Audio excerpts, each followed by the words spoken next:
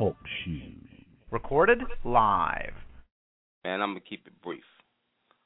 The only rule tonight is no profanity. Everything else is legal. So what were you saying, P? It's a beast. I said, oh, yeah. It's a beast, man. It's a beast. Hiding behind the Bible, man, it's a beast. A lot of Christians, when they turn, they automatically have to stop doing what they used to do. Oh, gotta stop drinking. I know, right? God is going to get us if I stop drinking. If I don't stop drinking. That's something that I believe causes people to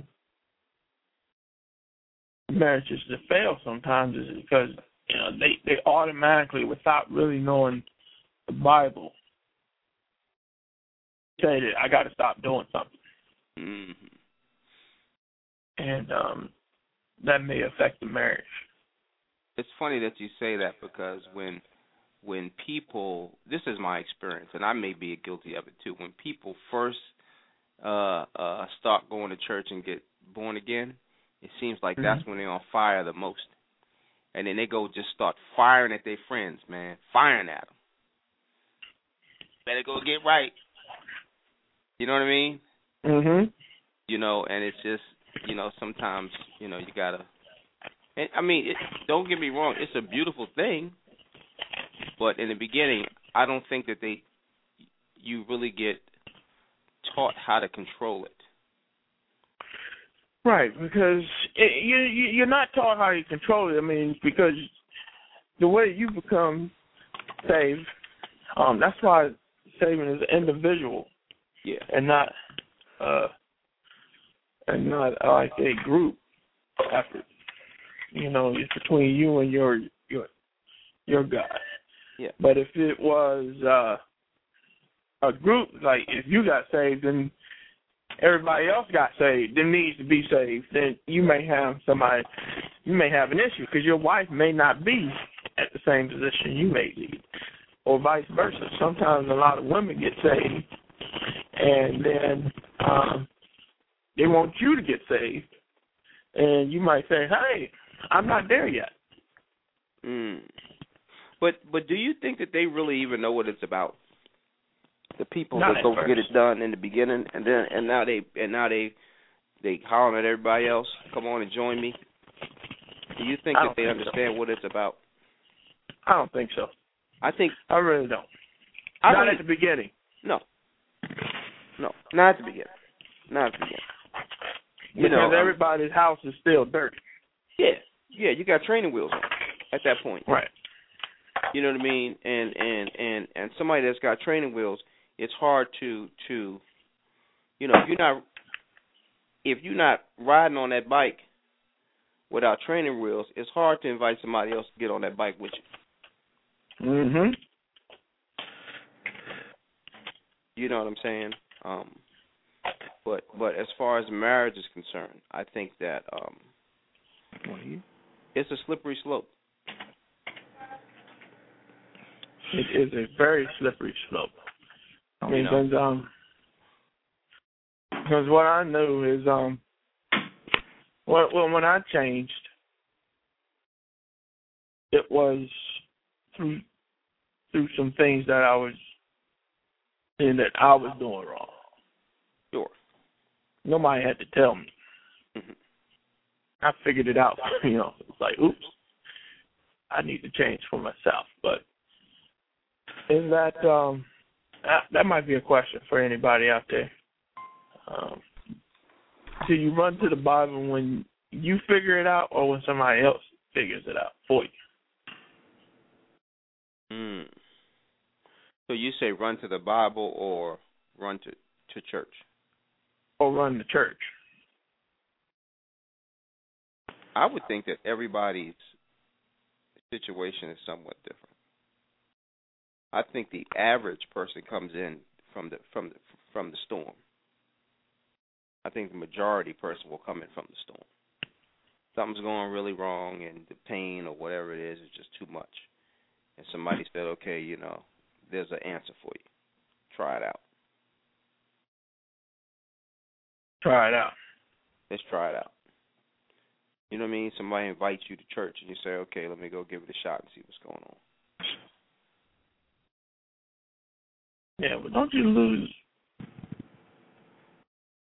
But that's like a last result, right? That's just like somebody else sees your issues and they're like, all right, you need to try this. Well, that's not what you do. What if you were born atheist? Talk about it.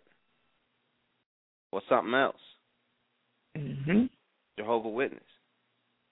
Oh, Lord. Or something else. Mormon. Right? So, I mean, You just said a mouthful just now. You said if somebody else sees your issues.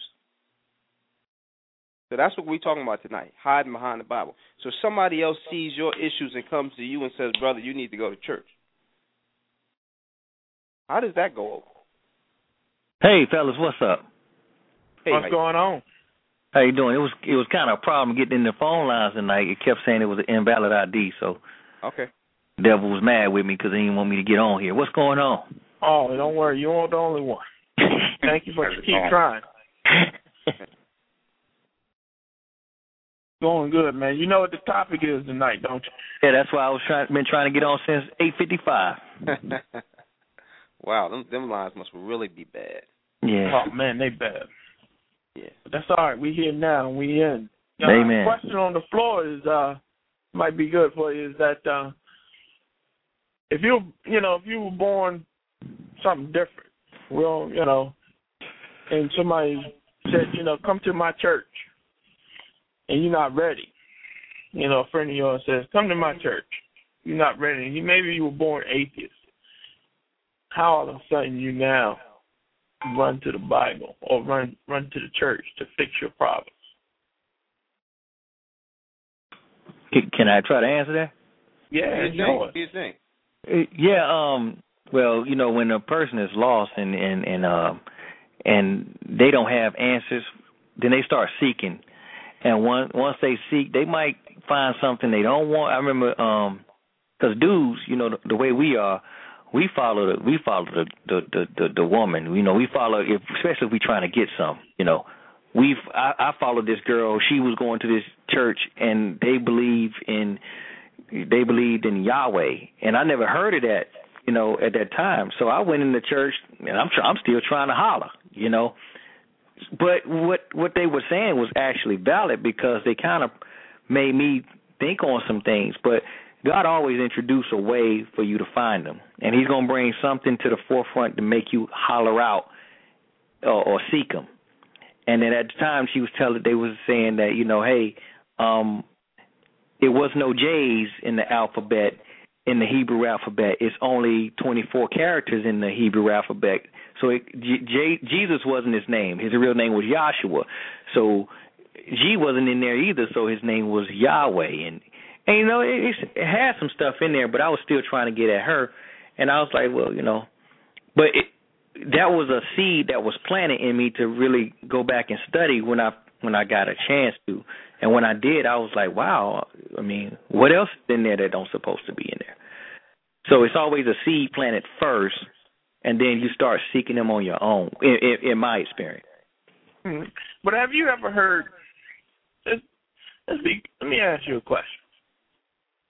Have you ever heard a man say, Have I ever heard of my what? wife? Have you ever heard a friend or a guy say, the church can't help my wife, she's just crazy. Yeah. She need more than the church. I've heard that before. You have? Yeah. And I've heard people say something in that similar, but I think that comes from one of two things. Either they're right, they could be right, the church can help their wife, or they're wrong. And what I mean by that is, if they have if they go to an ineffective church, entertainment-based church, then you're right. They're not going to say anything within the heart of what that church offers that can help. Or it could be that the person has a very immature or ineffectual understanding of what God can do. So either it depends where they're coming from with that.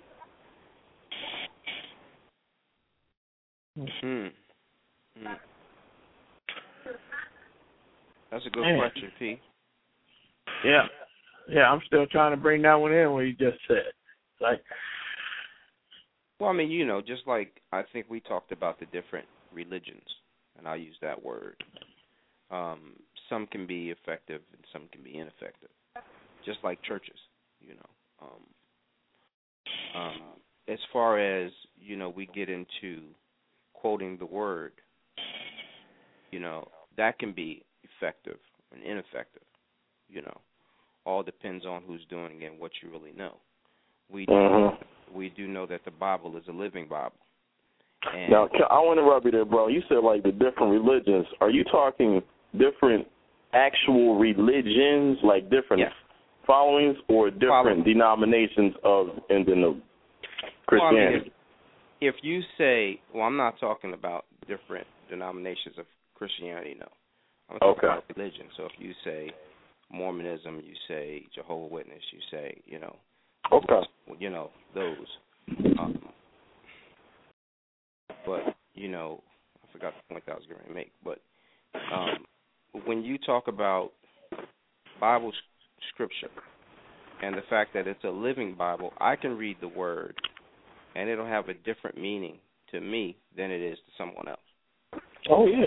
Yeah, because some people say, you know, every time I read it, I get something else out of it. Mm-hmm. You know, but when it comes to marriage, can you effectively solve problems in your marriage by quoting Bible scripture? Nah, you can't effectively do very much anything by just throwing words at it. Okay. But you can live through it. You know, that's like the naming and claiming people, man. I had a friend of mine come over here. He's a powerful pastor. He came over the other day with his wife, and you know, you talk to people and you don't think they have problems in their marriage because of who they are. But his wife made a comment that I never thought that she would say, and she told him that I'm your wife. I'm not your child.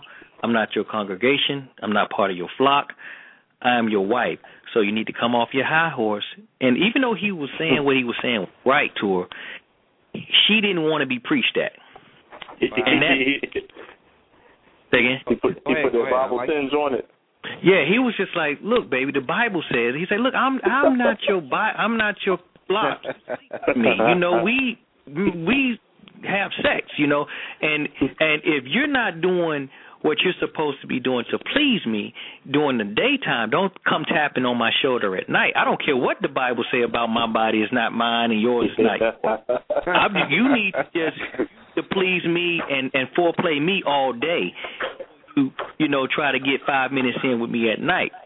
And that was, I was like, I mean, he know the word back and forth, but it doesn't work. He know that word. Yeah, he know that word, but he don't know what it is. He know that word, though. You know. So what did he have to revert back to then at that point? Because that's where he was at. That's where he's been. He's been in that word. So when it comes back, that's where he was, but he didn't realize, he didn't understand. You know, you so your head is so far in the clouds where you know earthly good. It's just like he was like always the Bible, but he was not doing what he had to do as a husband. He thought as a husband, hey, it's good enough that I got a good job and I keep food on the table and I'm here with the kids. But she said, no, it's not good enough if you here and you downstairs in the movie theater watching movies until 9 o'clock at night, and you got me bringing your down there and you don't spend no time with me, but then you want to come up in the bedroom and try to, you know, slip the pants off and try to hug up on me. She said, that's not appropriate. That's just like going to the toilet on me. And she just was going hard. And he said, well, the Bible says, she said, I don't care what the Bible say. What did the Bible tell you about treating me like Christ treated the church? Tell me what the Bible say about that. So it was a real hard argument. I got a monkey wrench, if I may. Go ahead. Who hides behind the Bible more, men or women? It depends on who knows it the most. What was the question again, man?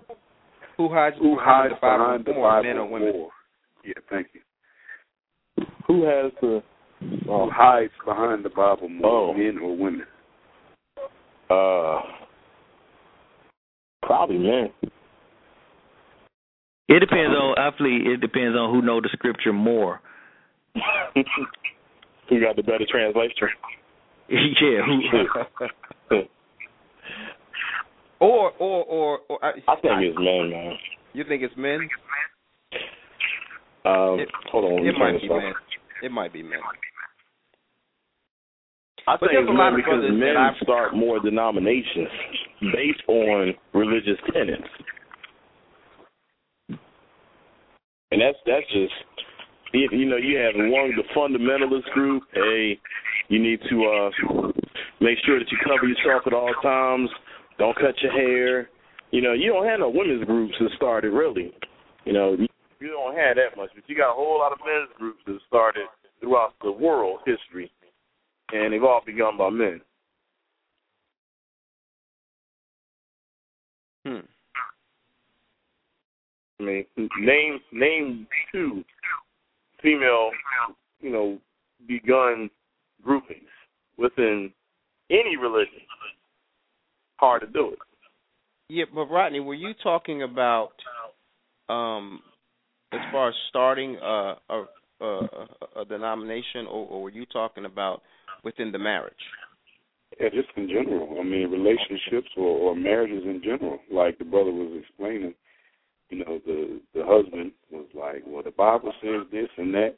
That's what the context of the question was, just a follow-up behind what he was talking about. And the real-world scenario is that in those real-world relationship-type issues, who runs to and hides behind the Bible more, men or women, the husband or the wife? I wasn't talking about denominations and all that kind of stuff. Oh, okay. Yeah. I still think it's men. I don't think it's neither. I don't think it's sex. All right. Sorry about that echo. Go ahead. Yeah, I don't think it's neither sex. I think it's almost kind of impossible to say men hide behind it more than women or women hide behind it more than men. I mean, if you look at the core of the example that one of the callers gave, this preacher was using the Bible to not listen. He was using the Bible to prove his point and to say that he was right. He was not stepping out from behind the Bible and listening to the words that his wife was actually saying to him. So he was just using the Bible, as a defense mechanism. And a lot of people use that. Some people use it to be self-serving in that regard. Right. So I don't think you can really just look at it from just women and men. I think it's from point of view and who can better use it to manipulate the word to be a defense mechanism instead of actually having an adult conversation about a situation. Wow. So in saying that, when is it appropriate to quote scripture outside of church? Because the pastor, had an issue with it with his own wife. So on a normal day-to-day basis, when is it appropriate for somebody to just, okay, well, you ask somebody a question, and they say, okay, well, would you go into a crack house and start a sentence with, well, the Bible says? No. I wouldn't. Personally, I look at Jesus. You rarely. How many times did you hear Jesus start quoting Mosaic law? And very few times. He would tell Mosaic law whenever he was, attempted to try to trick them through parables. He would explain it through parables where people could understand it. And if you're able to understand first, the different readings of the Bible, you ask or I would imagine you pray to the Holy Spirit to help you to understand the Bible, but then how to relate that to other people. Because you ain't quoting no parables to nobody that's sliding up and down a stripper pole. That's not going to work right there. Parables ain't going to work with somebody addicted to meth right away. You got to find another way to do it, or rather just quoting scripture rather. You have to find another way to get to that person's mentality. And just simply throwing scriptures at somebody is just ridiculous. That's not going to get you anywhere. This Darren again. One thing that the one reason rule of thumb that I use when I quote scripture or when I tell a story, I found that it was most offensive to people that I tell them exactly where it says it, and it because it kind of make them look like, oh, he's just trying to show off, or he's trying to impress me, or I'm not impressed by that. But what I asked them first, I said, now, do you want to know my opinion? Because everybody's right or everybody's wrong when they give their opinion. Or do you want me to tell you what the Bible say? And then sometimes you'll be surprised. People ask, well, what does the Bible say about that? Or sometimes people ask me, well, what would you do as if you was in my shoes? Would you follow the Bible, or would you follow, what your heart tell you to do? And I would tell them, well, this is what my heart, I believe, would tell me to do. But the Bible say, if it's contrary to my heart, I will let them know both sides. And they really appreciate that. So now they got a decision to make.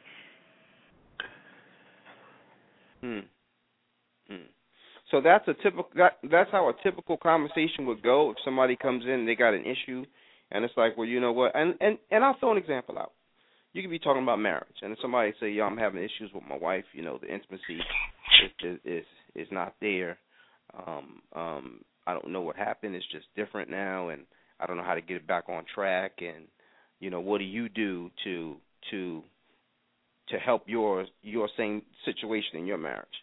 I went out with a brother last night, and he took me to a sushi bar out there in Alexandria because he wanted to roll with me, and he wanted to really, really talk about the very thing you're talking about. And I told him to get on this call tonight too, because I don't know if he did. But he had the very issue, and I started asking him. I don't go right in with the Bible, as none of us shouldn't. But you try to kind of do some digging and say, okay, try to find out what he did in order for her to respond the way she's responding.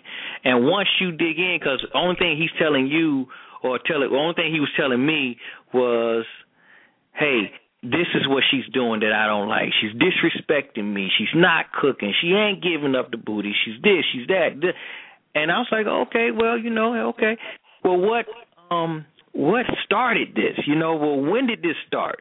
And have you done anything outside of that? And then you find out he cheated, and you find out he's drinking, and then you find out he's doing all these other things. And he's like, oh, wait a minute, this is cause and effect. So you can't expect that and still act like this. You can't do that. That's not going to solve anything. So now, the Bible don't come into later on. And then once he figure out where he's out of position, then you can back it up with scripture to where he's the head and reiterate to him, you're the head. So wherever the head goes, the rest of the body is going too. So if you done cheated on your wife, you just uncovered your house, according to this scripture. Mm-hmm. So you said that the scripture comes in later on. Yeah, in our conversation, I don't bring the scripture in because he don't want to hear that. He just want to know why is things going the way they're going. His wife, and he really just want to vent. Sure. But and brothers, you just said something key. You said he don't want to hear that. No, he don't want to hear that. At the time, no, he don't want to hear that. But your goal from the beginning, and tell me if I'm wrong, is to slide it in. Because you know that's where the true answer lies. That's what right, but I have to first hear him out, and give him a equal playing field to try to validate his point that she is absolutely wrong, and he really looking for me to back him up and back in the Bible to back him up.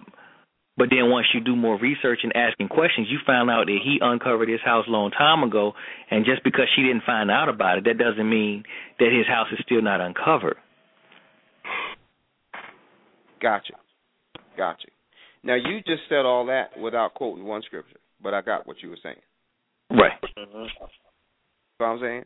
You just perfectly talked about the house being uncovered without quoting one scripture. And I think that sometimes we got to meet people where they're at. Right. Oh, yeah. When we take it into another direction and become, well, this is what the book says. Because I know before I was saved, when people would come at me like that, I was exit stage left.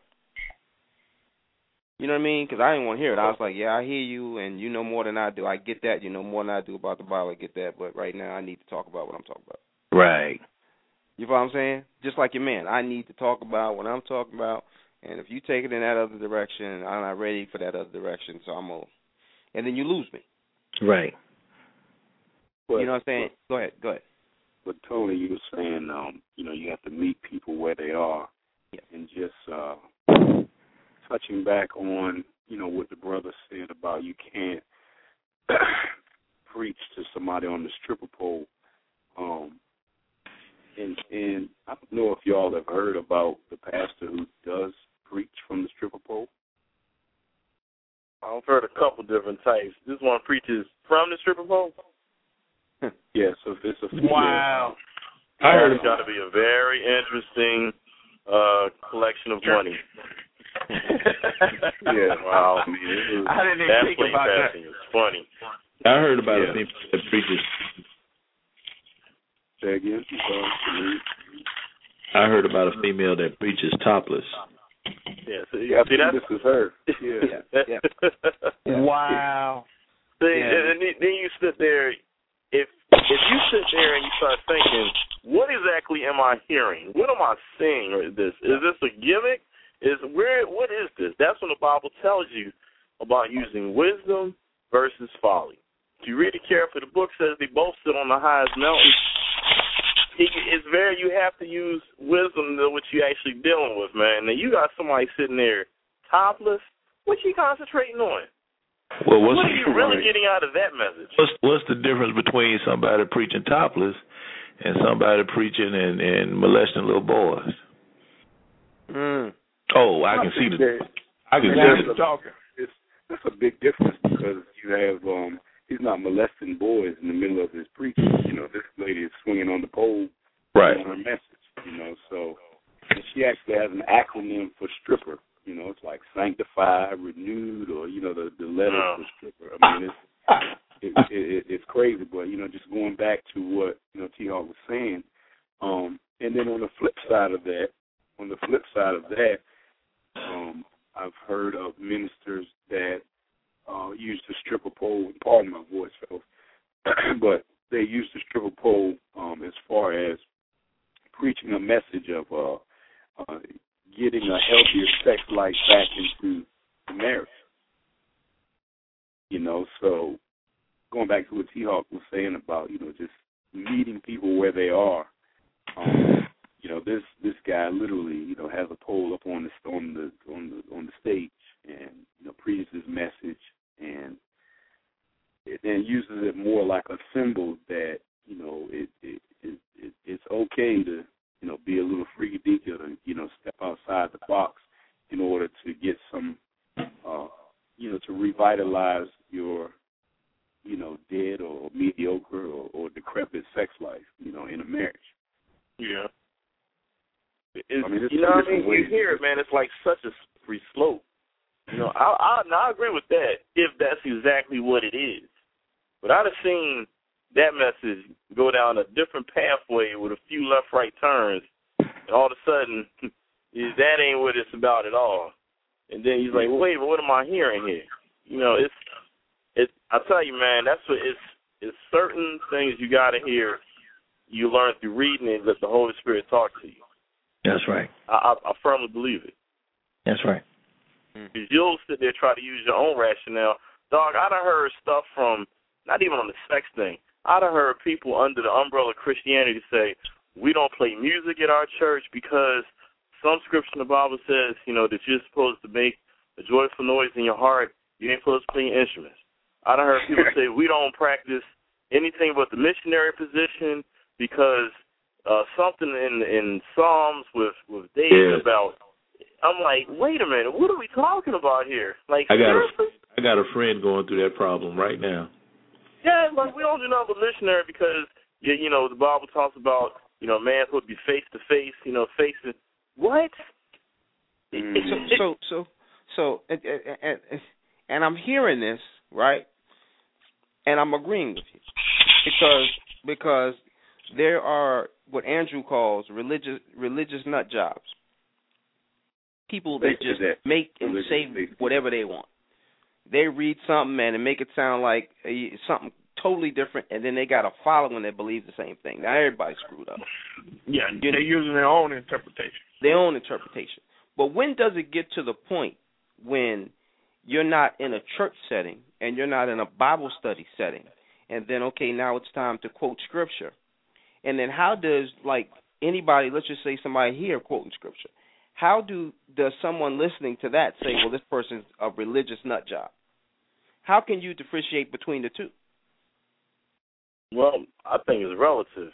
You and I, we may sit and say because of a certain amount of learning, reading, studying, that, okay, this, sect of people over here are nutty because X, Y, and Z.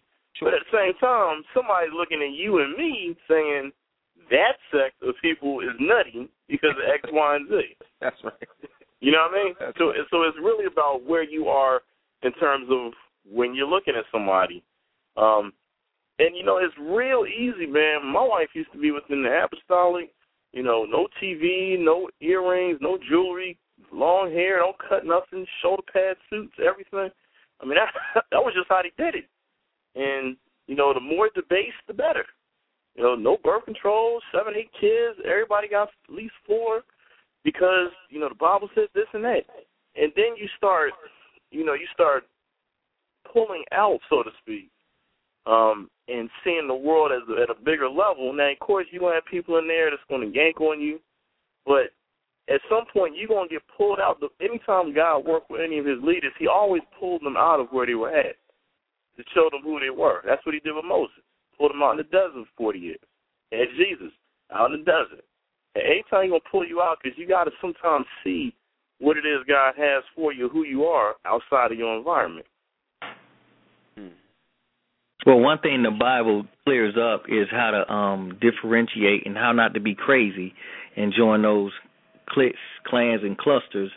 When he tells you, when it says in there, how to, if a person find it offensive that you're eating meat and it's offensive to them, then don't do it in front of them. Don't let them make you or sway your mind to say that it's wrong or it's a sin to eat meat. Now, if they say, I know a lot of people that say, swine.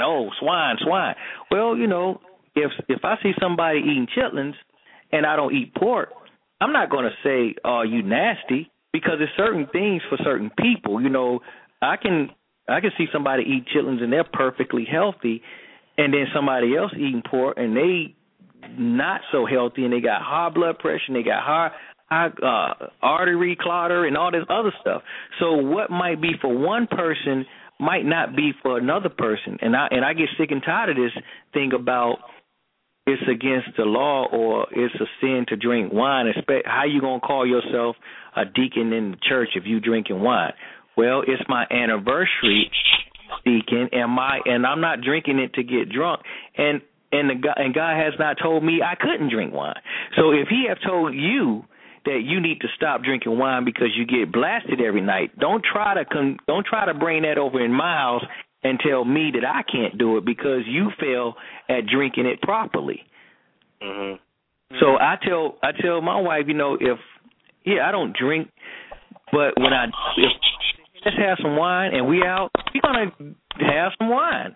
I mean, we do it because we want to, and ain't nobody gonna make me feel like I'm guilty if slip and eat some chitlins. They got a place up there in Waldorf called Eddie Leonard's. Sell good chitlins, but and I know it's not healthy to eat chitlins, but I called some of my church folks up in there, and they claimed they wasn't ordering chitlins, but I'm like, I don't care what you order, I'm not gonna run back and tell you eat what you want.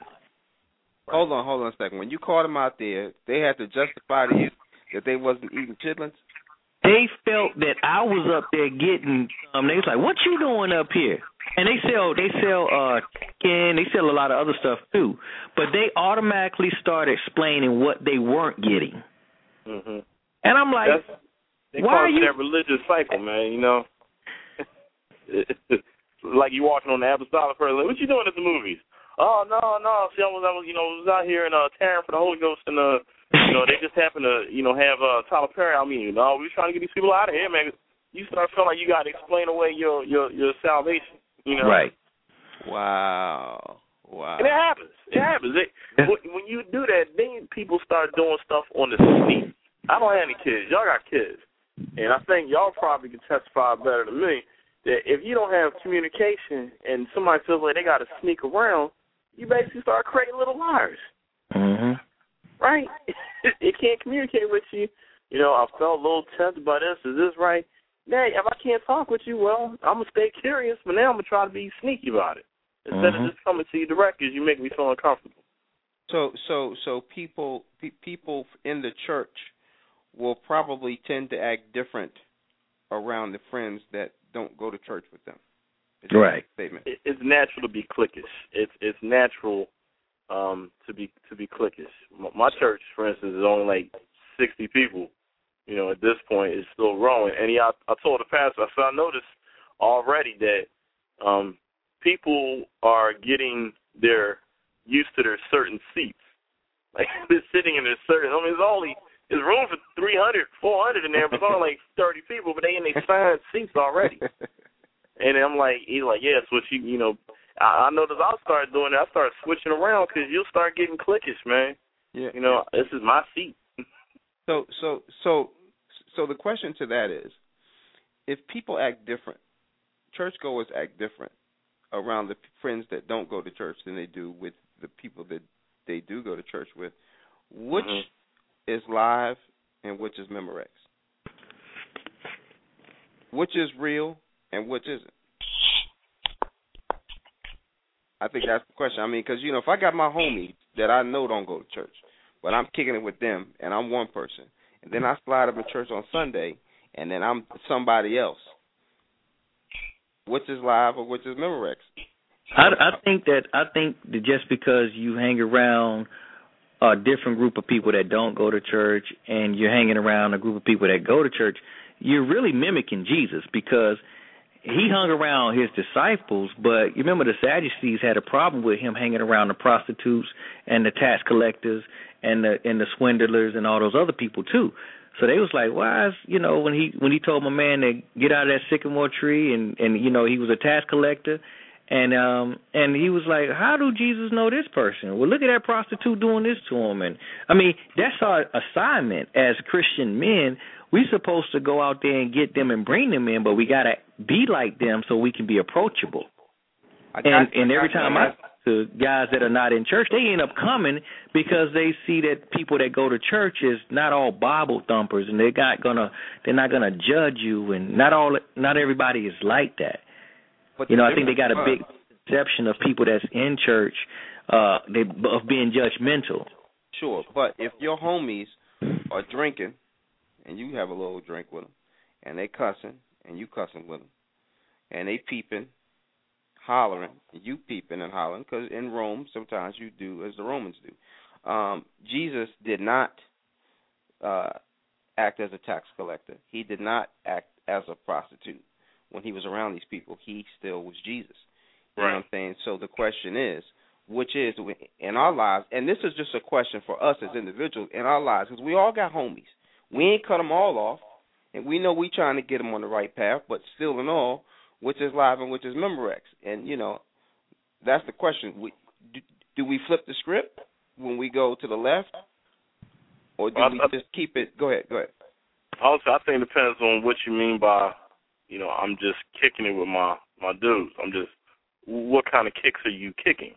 And, you know, you know what I mean? Like, you made a valid, that's what I was going to bring up.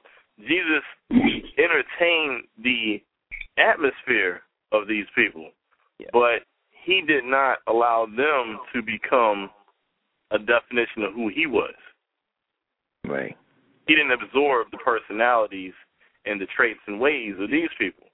They absorbed his to some degree, you know, various, you know, outcomes of the people, but it didn't work two ways. You know, it wasn't come follow me and then I'll see about following you. So you're right. It's you know what I found, man, is that the people that find salvation will be worked on differently based on what they used to do in the past. I give you a real polar example. There's this website called the Pink Cross, right? The Pink Cross is a lady named Shelley Lubin. She used to be in the porn industry like 80s, 90s. So she, after being saved, that's her field that she tends to of pulling out these porn stars. Now, that won't be a majority of people for a couple of reasons. For one, how many people are dealing with on the other side of that computer, or other side of the stripper poles? They go to pay money to watch this stuff. So if I'm pulled out of it, I'm not going to be that effective going down to the, you know, the adult video awards trying to witness. I'm going to be bonkers out my head trying not to cheat your basket. Whereas these people, they done seen it from so many different angles and ways in the industry and the video. They're basically immune to it. They was immune to it when they was in the world. So when they out there working and pulling people, they can relate. They can, like somebody said earlier, they can use words, audio expressions to who used to be some of their fellow workers, and they can relate on certain kind of phrases and words while they're working on their spirit, getting them pulled a little bit closer and a little bit closer to finding about Christ. Does that make sense? Mm-hmm. Yeah, when I found out, you know, when I used to have homies that, and they still do, some of them, they still drink and they still smoke and puff and try to pass it. But when I go home to Atlanta, I find that as I go home now, a lot of times I hang around the same guys when I go home, but the light that they see in me causes them not to do certain things around me. And at first I was kind of getting offended because I was like, man, go ahead and do you. You know, but after a while, I'm like, why are you always, and I just had to ask him, one of my boys one day, why are you always hiding your liquor bottles and trying to put out the smoke and telling everybody, you know, because I was getting offended because I was like, yo, they don't think that I'm cool no more or something, you know. They say, man, you know, when you come around, it's like we have to respect you and respect your game, and they don't know what they got to respect. They just talking in a worldly way, but they trying to express it. They trying to express seeing my spirit, but they don't know what they see. So they're trying to communicate that to me, and I know exactly what they're talking about, but they don't. They don't know that my spirit, but they say there's something about you that when you come around, man, we kind of feel intimidated by your presence, and there's no disrespect to you, but we don't want you to see us like this because we kind of like ashamed, but we ain't going to admit it to one another. But I'll admit it to you because it's just me and you in here, and you ain't going to judge me. But darkness can hide in darkness, man. Darkness can't hide in light. Right.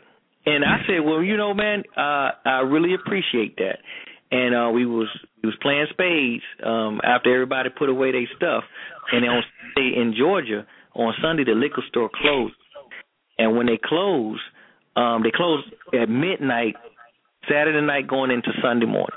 Well, it was 12:45, and they had just beat me and my brother in the hand of spades.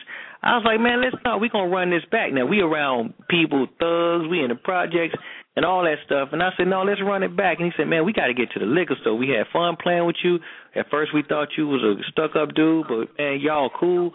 And I said, you know, well, here's $30. You're going to buy liquor anyway. Send somebody else to store. Here's $30. Go get your liquor, but you two need to sit down here and finish playing me and my brother. Man, them dudes stopped and was like, you will do that for me? It was only $30, but it was just to let them know that I am not a threat. I'm not coming here to send you to hell. And some of them brothers went to church that next day just because of that gesture. Mm-hmm. What I was going to ask, and that's good, brother, that's good words, but what I was going to ask is, what would you perceive as quote-unquote better? If you're around your boys who, maybe they're not, saved or going to church every week or whatever, what would you rather have? Would you rather them, hide their liquor bottles, not holler at women in front of you? Or would you rather have them just be themselves around you and maybe not necessarily drag you into it, but they don't change their behavior at all, around you. They're just like, yeah, Darren's cool or whatever, but he don't drink or he don't holler at women like we do. Would you rather them change their behavior, or would you rather them be themselves, when they're in your presence? I'd rather them see my spirit and because a lot of them, they will start cussing just to see if I join in the cursing, or they'll start talking about girls as they walk by just to see where I am. And if I don't join in, then they kind of throttle back a little bit, especially when they start cussing and drinking. And then when I don't fall into that, then they kind of start, now since I'm peculiar, as the words say I should be, now they asking me questions because I'm not judging them. So and as they ask me more questions, they was like, well, wait a minute, you go to church? I say, yeah, I am a deacon, and yeah, this and that and the third. And they was like, wow, well, you the first person that's been in your situation that never said anything to me about my cursing. So anything to me about my drinking. Let me flip that even around to say that, what about in a situation where, people, maybe they're not, just doing all kinds of stuff, but what about if someone were to be surprised? They were like, oh, you go to church? You would, like, how would that, and you could go to church every week and, read your Bible, but how would you feel if somebody came at you like, man, I'm surprised that you go to church? Like, how would that make you feel? Because I know that's happened to, a lot of people, especially in the workplace, that, Easter's coming up, and and everybody goes to church on Easter, but the perception is that, suppose that person that you think is only a C&E Christian, like they go every week, but their behavior, and it's like, really, you go to church? Like how would that make you feel if somebody came out and was like, I didn't know you were a church going man? That's because you're not on your game. If somebody got to act surprised because of your previous behavior or your weekly behavior or your daily behavior, that means that you're not showing what you need to be showing. Because when people ask me, they figure I went to, that's what, as Christian men, we need to be, I figure he went to church because of the way he carry himself. It doesn't need to be a surprise. Man, I'm surprised you go to church as much custom you down here. So what and this is great. So what you're saying is, and I think I know what Rodney's getting at. What you're saying is your aura should explain it all. Exactly. Opposed to someone coming out and saying, well, the Bible says. Because when people say that, well, when the Bible says, people automatically assume that you're that church-going guy. So therefore, without quoting scripture, because that's what we're talking about, hiding behind the Bible, without quoting any scripture, a person can live their life in a fashion where somebody knows that you're a man of God.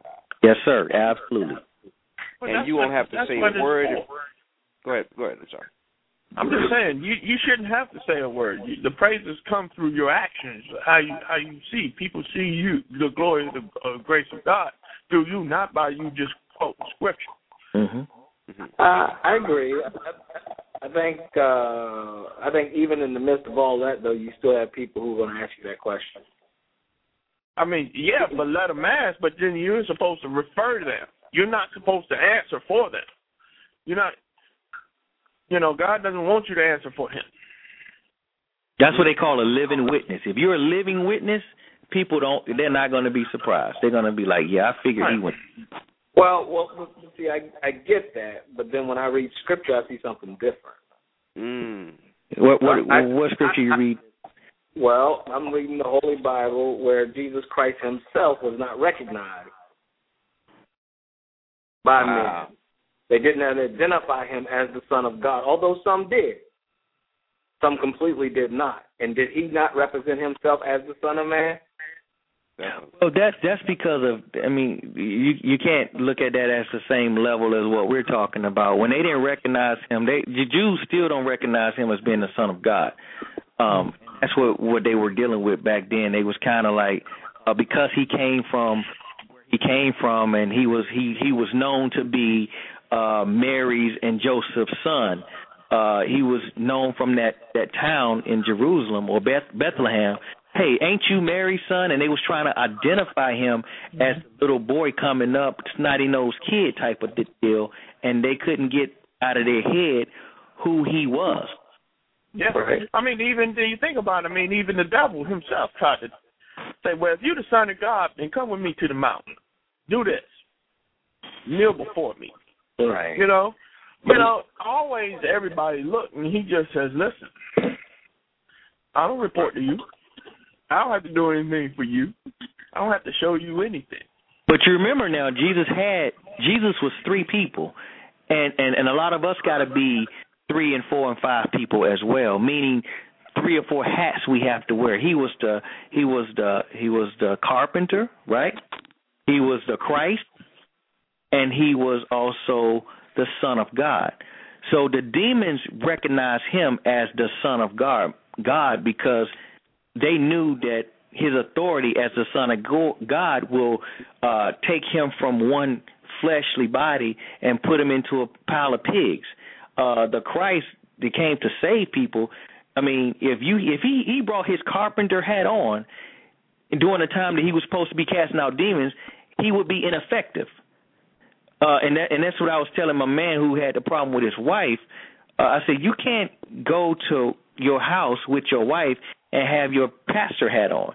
You have to take that hat off and not put on your father hat either. You know, even though you're an effective father, you're an awesome pastor, but you also got to be an awesome husband as well and know when to take those hats off. I remember when I was in boot camp, this drill sergeant had to go to psychological therapy because he was treating his troops as his children and went home and treated his children like his troops. You know, he was awesome in both areas, but he was twisted. And a lot of us need to know when to put on certain hats, but so you know it could attack our character. You know, if we have on the wrong hat, and it can disregard our whole character. So I mean, I hear what you're saying. Do you think Jesus ever stopped being Jesus? No, he was Jesus, but sometimes he was the carpenter, and sometimes he was the Christ, and sometimes he was, you know, the Christ came to pour in, the Son of God came to pull out, and the carpenter came to build. So he was, but if at any different time, if he had on a different hat when he was doing another job, he was going to be discredited. And they was trying to discredit him the whole time, and every time he had on the right hat. Yeah, well, but he was always who he was. He was always ministering in whatever area, whether that was carpentry or whether that was taking care of his mom, whether that was staying in the temple at 12 years old and teaching scholars and you know, astute men of the word. I mean, he was always on his game. He was always about his father's business, as he put out there. He was never nothing separate than that. Mm-hmm. He was not just you know, hammering nails. You know. Yeah. It was a purpose. He always had a purpose. It was a method to what he was doing. You're right. You remember when he came up on that man who was breaking chains and he was strong and he was possessed with all these demons and people were scared to go down there. And as soon as he saw him, the man demon filled, he saw him from afar. He said, "Jesus, Son of God." He didn't say Jesus the Christ. He said Jesus the Son of God because he recognized him. He said, "It's not my time to go yet." let me go into that pile of pigs. So he was begging to not be condemned at that time. So that's when, but he recognized him. How he recognized him is his hat. He saw his hat of the Son of God. He didn't see the Christ. What's the difference? I'm sorry. Yeah. And you know, I'm glad that y'all, you know, had that moment, which is great. But for a couple seconds ago, there was a little debate, right? And the question that I want to throw out is, on a call like this, when we talk about marriage and we talk about certain issues that go on in marriage and everyday things with everyday people, Christians, non-Christians, whoever the case may be, when is it appropriate to answer a question that's been thrown out to the audience with a Bible verse? You can't answer that. You can't answer that like, you know, it's appropriate at this time or that time. It's truth. And sometimes, like an example, I think somebody mentioned that God, he didn't hang out with the healthy. And, you know, here's a scripture verse for you, Mark 2:17. He says, it's not the healthy who need a doctor, but the sick. Gotcha. So, you know, and nobody even said that, but somebody could have said it, and I actually was going to say it, but somebody else, you know, made another point, so I just made the point here. But you can't really dictate to say, well, okay, now at 10:12, here's your opportunity to drop a scripture verse at that question or that point that the brother just made. You can't dictate it, because it's when the Spirit of God moves, it just comes out. Okay. Go ahead. So, in a forum that has never even been advertised as any type of Bible study whatsoever, you're telling me that the Spirit of God will come through someone and say, okay, well, this is how we do this. Yes, because, I mean, the brothers that participate, that's like the brother says, it's already in them, so it's going to come out. You know, it may not come out at 9:15, but it'll come out at 10:15 or 11:15. But if the brother stays on, it's going to eventually come out by somebody. And you know, and that's a great point. You talk about advertisement. And let me throw this question out. Okay, we have, you know, this venue, this little thing we do on Tuesday nights. What percentage, and anybody can answer this, what percentage of the show from 0 to 100% would you say that this show is Bible study or Bible beating or scripture reading or whatever you want to call it, relating to specifically the Bible portions of the show? Would you say it's 50%? Would you say it's 75%? Would you say it's 10%? What percentage would you label, you know, this venue as quote-unquote Bible study? Put a number on it. Quote-unquote Bible study is well over 50%. I disagree with that. You think so? Disagree with that. Absolutely, because what you're talking about is we have an hour. Let's just average all the shows. We've done 200. Let's say we average a 2.5-hour show. You're saying that on average we spend an hour and 15 minutes on the Bible, and that's inaccurate. I think that there are overtones about the Bible throughout the time frame, but when you strictly look at, you know, will somebody please read from Luke chapter 5, you know, and then you pick it up from Psalms and we're going to tie this together. No, you don't have that. And I don't think that's not the groundwork of what this was created to be.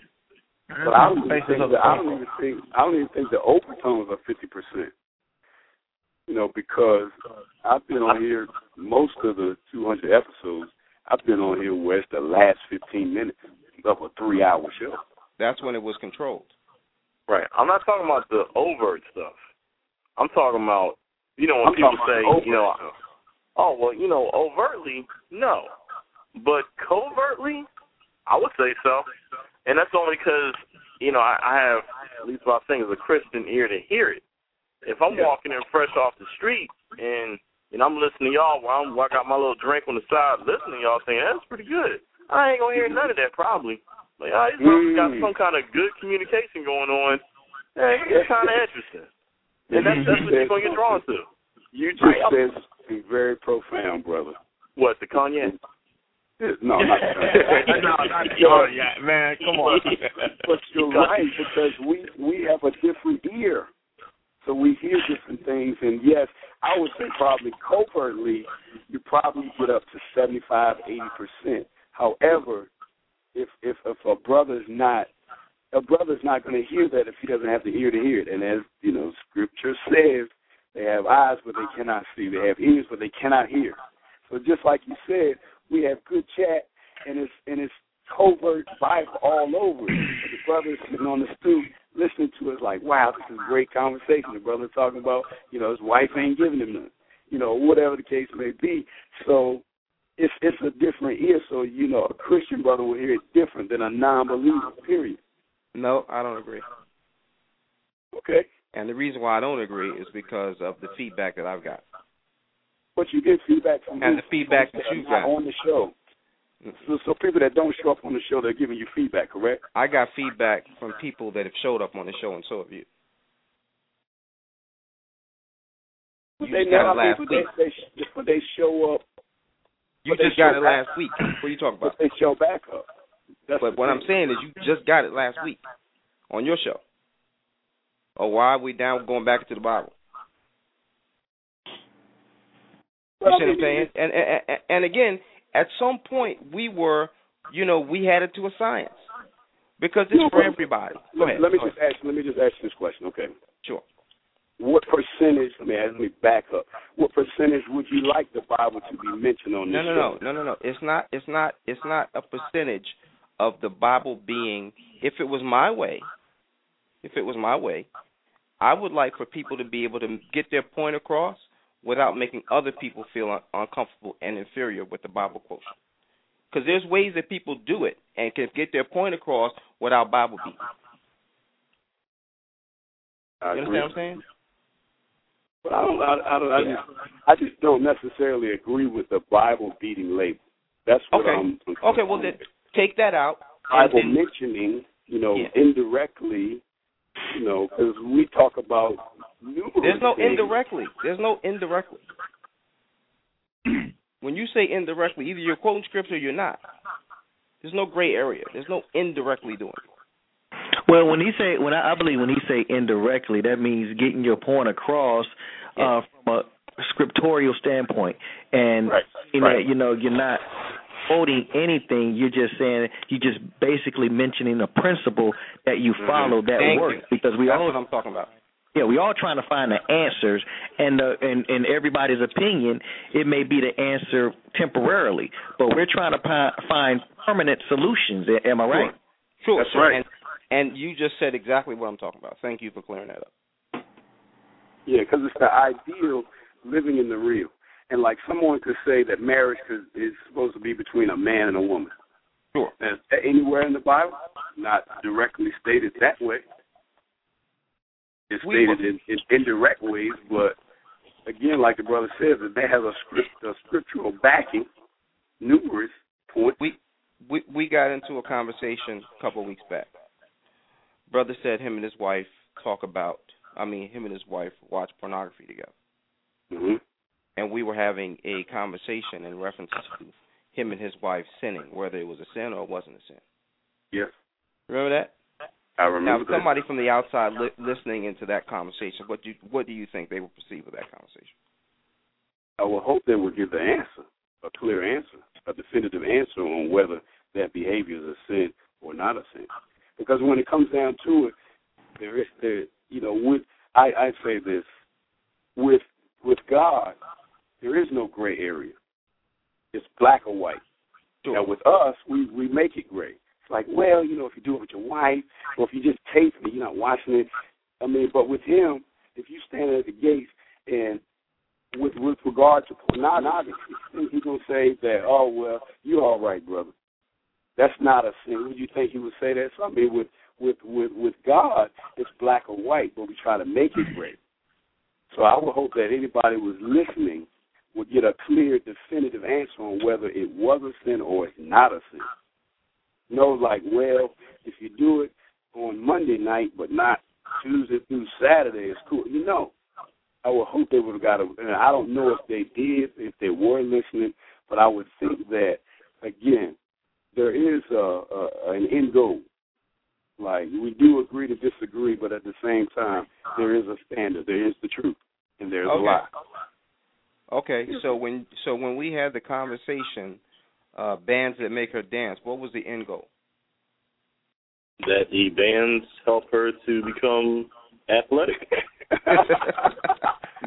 No, but the end goal, if anybody was here for that show, the end goal was like the brother actually mentioned about how this former stripper was saved, and now her ministry is to go and minister and reach strippers, to try to get them out of the club, to try to get them off the pole. So that was the point. But we didn't get there until the end. I didn't say, this is such and such. This is a ministry. It's a website. We didn't get there until the end. I just gave you her points as talking about how she used to dance and she did this and she was abused and all of this stuff. But in the end, if you listen to the whole show, in the end, she was like, but you know what? Jesus came into my life. And I got saved, and this is my ministry. And that was the goal. That was the whole purpose of that show, is to say that there is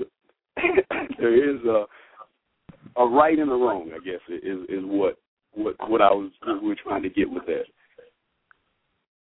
Okay, I got you. But still, I'm still sticking to my 50%.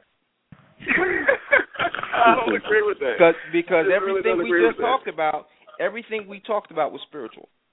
And I think that this call, you have a topic hiding behind this call, is that you have to exclude it. You can't. I'm just talking about bands that make her dance, consistency. I do and I don't. Love and war. You got to go there when you talk about is it biblical. But you really can't include. This show is about. It's got it in the title, so you got to kind of. No, this show right here. Yeah, well, we know because we've had a conversation about the direction that the show was going in. Sure, but that's your perception. But what is the group's? What is the folks that are listening? Do the folks listening right now? Do you think it's 50% Bible and 50% world, or is it more or less? If you were to put a percentage on it, what is your perception? And nobody's perception is wrong. Okay, perception is reality. Throw it out to the group. Somebody answer. What do you think that this show, this venue that we do on Tuesday night, is it 50% Bible, 100% Bible, 20% Bible? And I'm talking about overt. Like right now, I just dropped the scripture. I'm talking about overt. I'm not talking about covert. I'm talking about direct, in your face. This is, we got to be Christian men, blase, blase. Y'all know what I mean. So if you were to put a number on it, is it 50%? Is it 20%? What would you call it? Anybody? It's somewhere below 50 to me, above 10. But, I'll just say like this. It's a comfortable enough format that I feel like I'm making ground. So wherever that number falls in between 10 and 50, so be it. Okay, so let me take that question that you asked, Rodney, and let me just rearrange it just a little bit. Yeah, sure. What is the percentage between 0 and 100% that you come on this show and you're going to hear something in reference to the Bible? It's a 100% chance. Okay. Absolutely. Right. It's a 100% chance at some point during the 2 to 3 hours, how long we stay on here. And my question back to you is, and again, that's a good thing. No, get mine in. Go ahead. That's a good thing. Go ahead. All right, so I'm sending this out to the crowd. So how many people? Because we want to know. We want to build this call going into a 5th year. We want to build this call for the better. How many people, regardless if the Bible's in it or not, are getting something out of the call? Are you getting more Bible verses, or are you getting more that's helping your marriage? I think you get more marriage help. Because you don't hear nobody saying, hey, was that in the Old Testament, King James? I didn't get that. Right, it's a place for that. If I'm looking to fortify myself through understanding that, then go to Bible study at your church at 7 o'clock at night on Thursday. Right. So what I'm saying is that you don't come here for Bible study. No, when Jesus wanted to do his thing, he separated away and he had prayer with him through the Father. When he got his fulfillment, then he integrated back into the world with the parables and the 5 loaves and the 2 and, this is how you do this. And then when it's time to separate away, he pulled away from all that. It's a time for you to be plugged in. I think like this. When my phone needs a charge, it separates from everything, and it is tied to a power source to regenerate. When it is full of power, then it will pull off that tether cord and be effectual in the world. That's why the Bible talks about being filled with the Holy Spirit. Filling. You have a filling. You don't fill up things just so they can sit on the shelf. You fill up tires so they can hit the ground running and take you somewhere, and then you refill. You have to recharge things. And where does the power come from? Where does the power come from? Yeah, where do you get that? When you talk about connecting to a power source, your phone connects to electricity. But where do you get your power from? Is it from you? Is it from your wife? Oh, is it from your job? Or, is it from your boys? Is it from household stress? I mean, where do you get the power source from? I don't get my power source from anything on this planet that I can have an equal with. It has to come from something that's greater than me. Otherwise, we're just siphoning off each other's power. Wow. Now you're talking. You ever try to charge a phone off a computer? Takes forever. Yes. And you end up draining the computer 2 times as fast. And it was crazy. Charge your brand new laptop up to 100%, right? Take it off the cord, and then put your phone into it. Your computer will die twice as fast, and by the time it's finished, the phone won't even be halfway charged. That's right, because it's separating the power. You're using a different power source. You're draining that energy. It's almost like marriage. Sometimes we drain our wife's energy and don't even realize. But both devices have to be connected to the same power source. That's true. That's the point. That's the point? That's the point. Because, and going back to your question, yes, 100% at some point, and again, let's not talk about tonight. This is something different tonight. Tonight is something different. Yeah, tonight is something different. It's in the topic. Can't get around it. And then sometimes it's going to be like that. Man versus the flesh was another example. You can't get around it. Flesh is a churchy word, biblical word, but that's neither here nor there. Sure. And if 100% is too much, or what would you like to scale it down to? Is the question? Would you like to scale that 100% to 0%? One thing about this, Joe, you're in a venue where you're trying to really help marriages. You're in a venue where you want a successful marriage, and the only way we can't get around this, okay? The only way you can have a successful marriage is you have to talk about the being that created this institution. So if you're trying to fix a bike and you're looking at a set of motorcycle instructions, you're never going to get there. That's right. And so if you no matter how you try to say, this is my opinion about marriage, or this is my opinion, this is what me and my wife do, that's all, again, temporal. But when you're trying to find permanent solutions to try to help people stay married, you can't do anything but go to the Creator who created this institution. And you have to rely on His rules.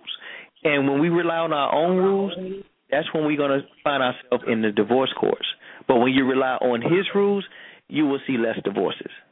Mm. Well, I mean, we don't. If there was a guidebook for marriage, it is. It's my book called How to Stay Married for at Least 100 Years. We need to get everybody on it. Well, hold on, Darren. I guess that, and what to Tony's point, let me try to help him make his point, and also tie in what the brother said earlier. How do we get that guy who can't properly communicate with his wife? He's not in the church, but he's sitting out on the stoop, drinking a cognac or whatever. How do we get him? Is it even possible to get a guy like that plugged in, to this venue where you will get some Bible, you will get some, some biblical knowledge, directly, indirectly, overtly, both. How do you get that guy? Because that's the guy, I guess, that we're not reaching. All you guys are biblical guys. All you guys go to church, and your leaders and your elders, and that's who shows up on our shirt on our show on Tuesday night. Is guys who take their family to church, yep, who show up on the job. Yep. But at the same time, you got guys who are struggling in marriage. What about them? Yeah, what about them? Like, how do we reach them, or can we reach them? What is the thing about one?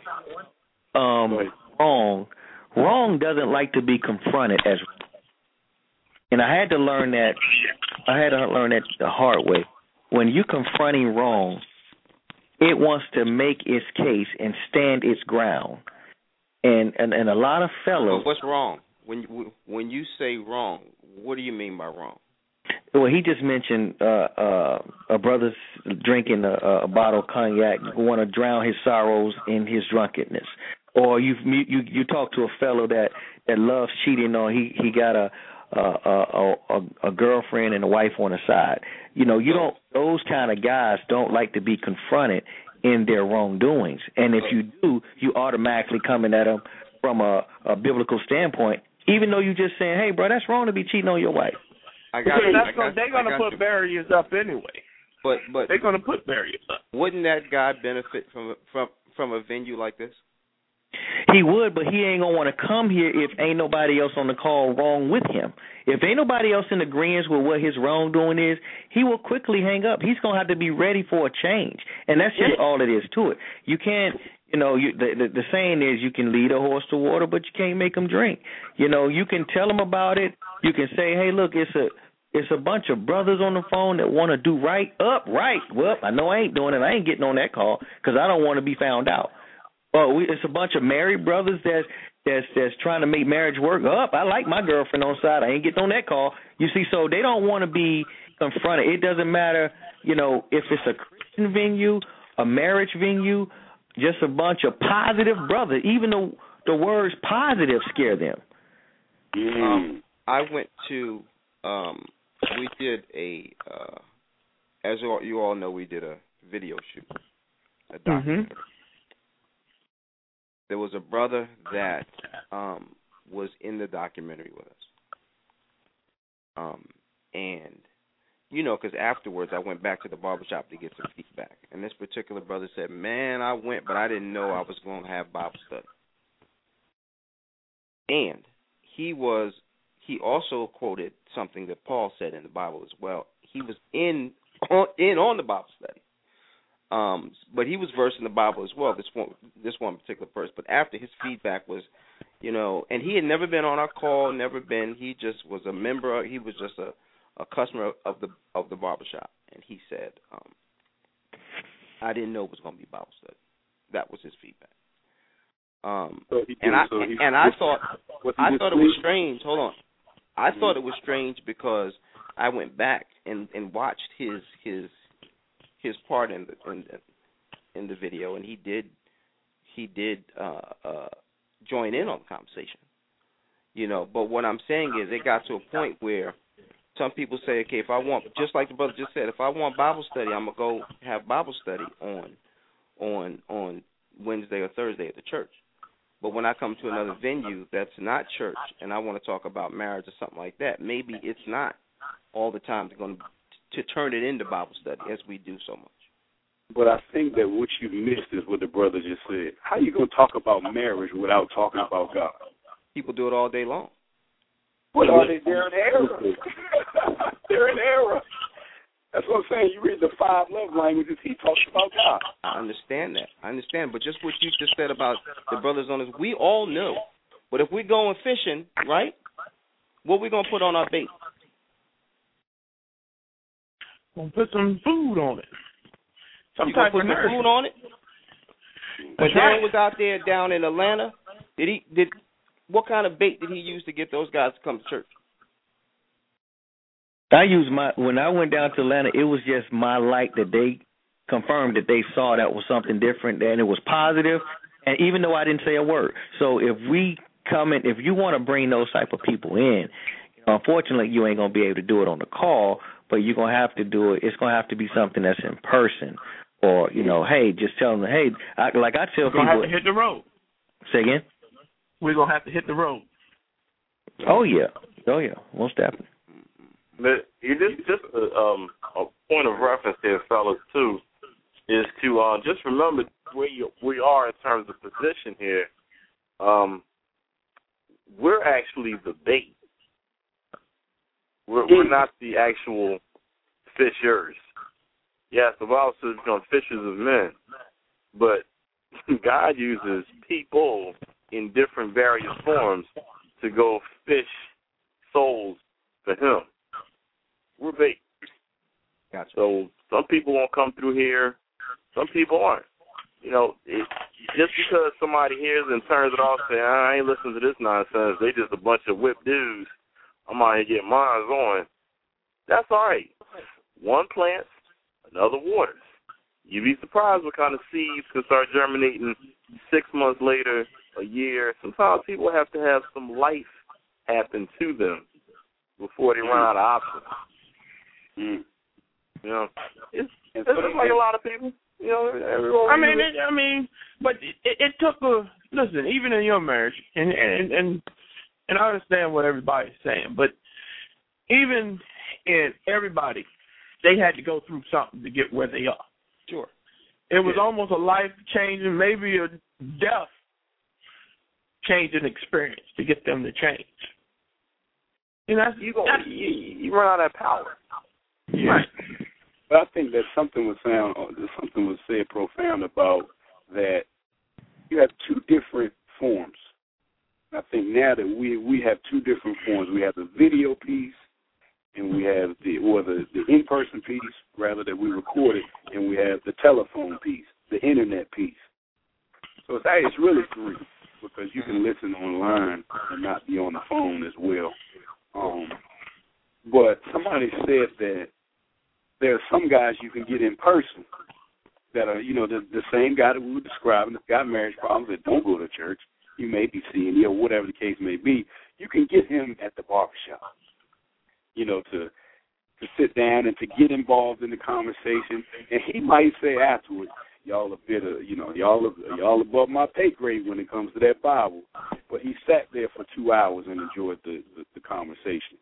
But at the same token, that same guy will not dial the phone on Tuesday night, to be, in some sense of the word, confronted. Because, and Darren also said something, I get on here every week because I have to make some changes. Well, you just use the word confronted. That's right. Mm-hmm. That's what it is. Yes, sir. That's what it is. There's nothing wrong with it. No. I'm just. You're right, but I get on here knowing that I'm going to be confronted either by you guys or by myself, my behavior. I know I'm going to be confronted about some changes I need to make. I don't get on here just to be like, well, let me see what the bros talking about tonight. No, because I get on here to improve. I go in knowing that I ain't got it all together. I'm acknowledging that I have some areas of weakness as a husband, as a father. That's right. With you guys, I get on to I invite the confrontation. You do. But do we want it to be inviting? That's the point I'm trying to make. Do we want it to be who do we want it to be inviting for? The one that wants the challenge, or the one that doesn't even know he has a challenge? All right, but now we got to listen. We got to listen to the numbers too.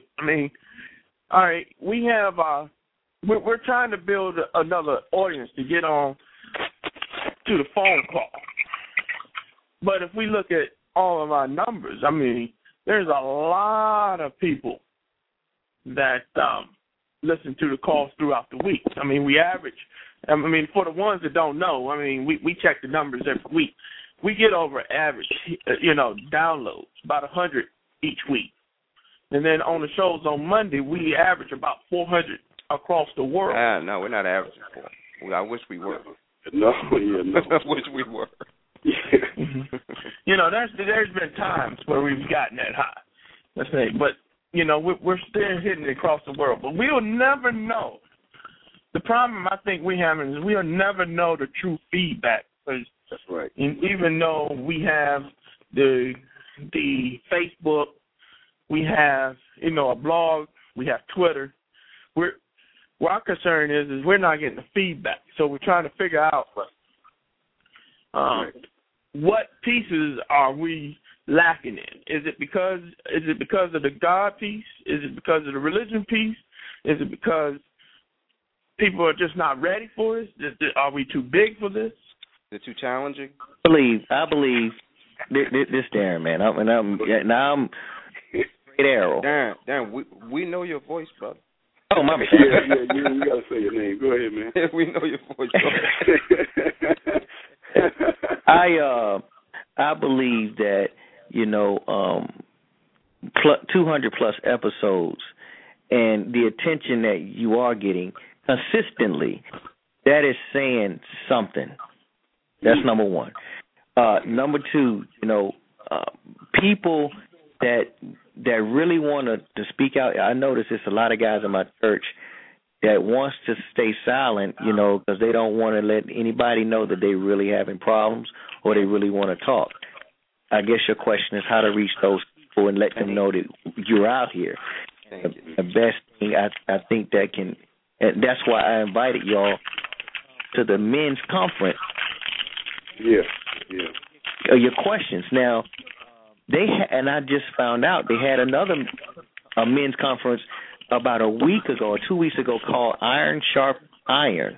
And what I was trying to get that brother to do is come on this show so you guys can get invited out to Iron Sharpens Iron, and it was only men. Now, if you can tap into a lot of the men's conferences and just the excitement of having video cameras there and men interviewing men, and hey, it's another venue that you can go to after this is over with, because it don't have to stop here. I think that you guys can be phenomenal and just get known for going to men's conferences. Yeah, and once you do, I believe really I got a PR for just one book, but he was just letting me know some secrets about how my book touched different places and where to go. So I'm like, well, I'm going to share that with the guys on Household Stress, because if they can walk up into a barbershop and people see cameras and they say, hey, look, we got a camera, we got some brothers asking you questions, you're going to be on our website, and you include brothers on there, and then they already had a men's conference to get answers, and all of them not going to be answered, so they have to come to another venue.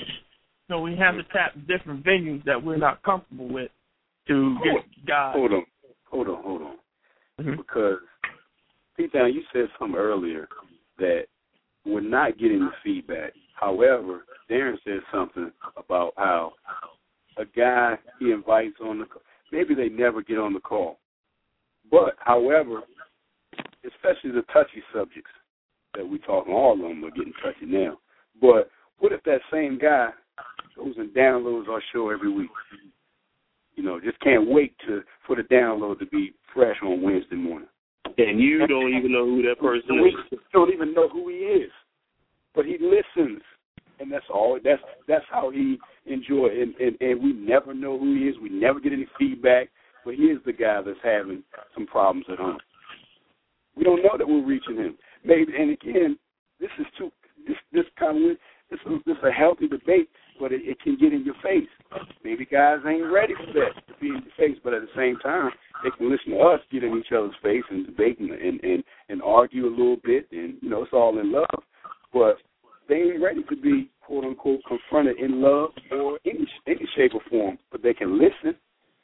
So maybe they just go back, and that's another form where they can go back. They don't have to be here on Tuesday night to get, this what we do. They don't have to sure they can get it 24/7, 365.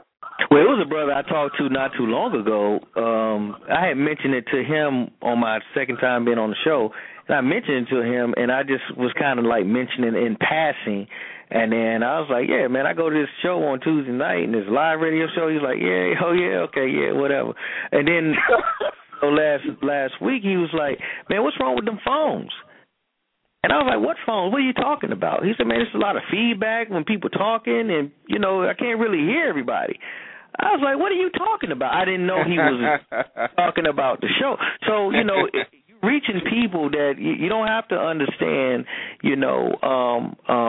why you're not getting any feedback. I think that once you continue to do what you're doing, and it has God in the front of it, whether he's coming from the back door or the front of the window, and he's in there, it's not going to return void.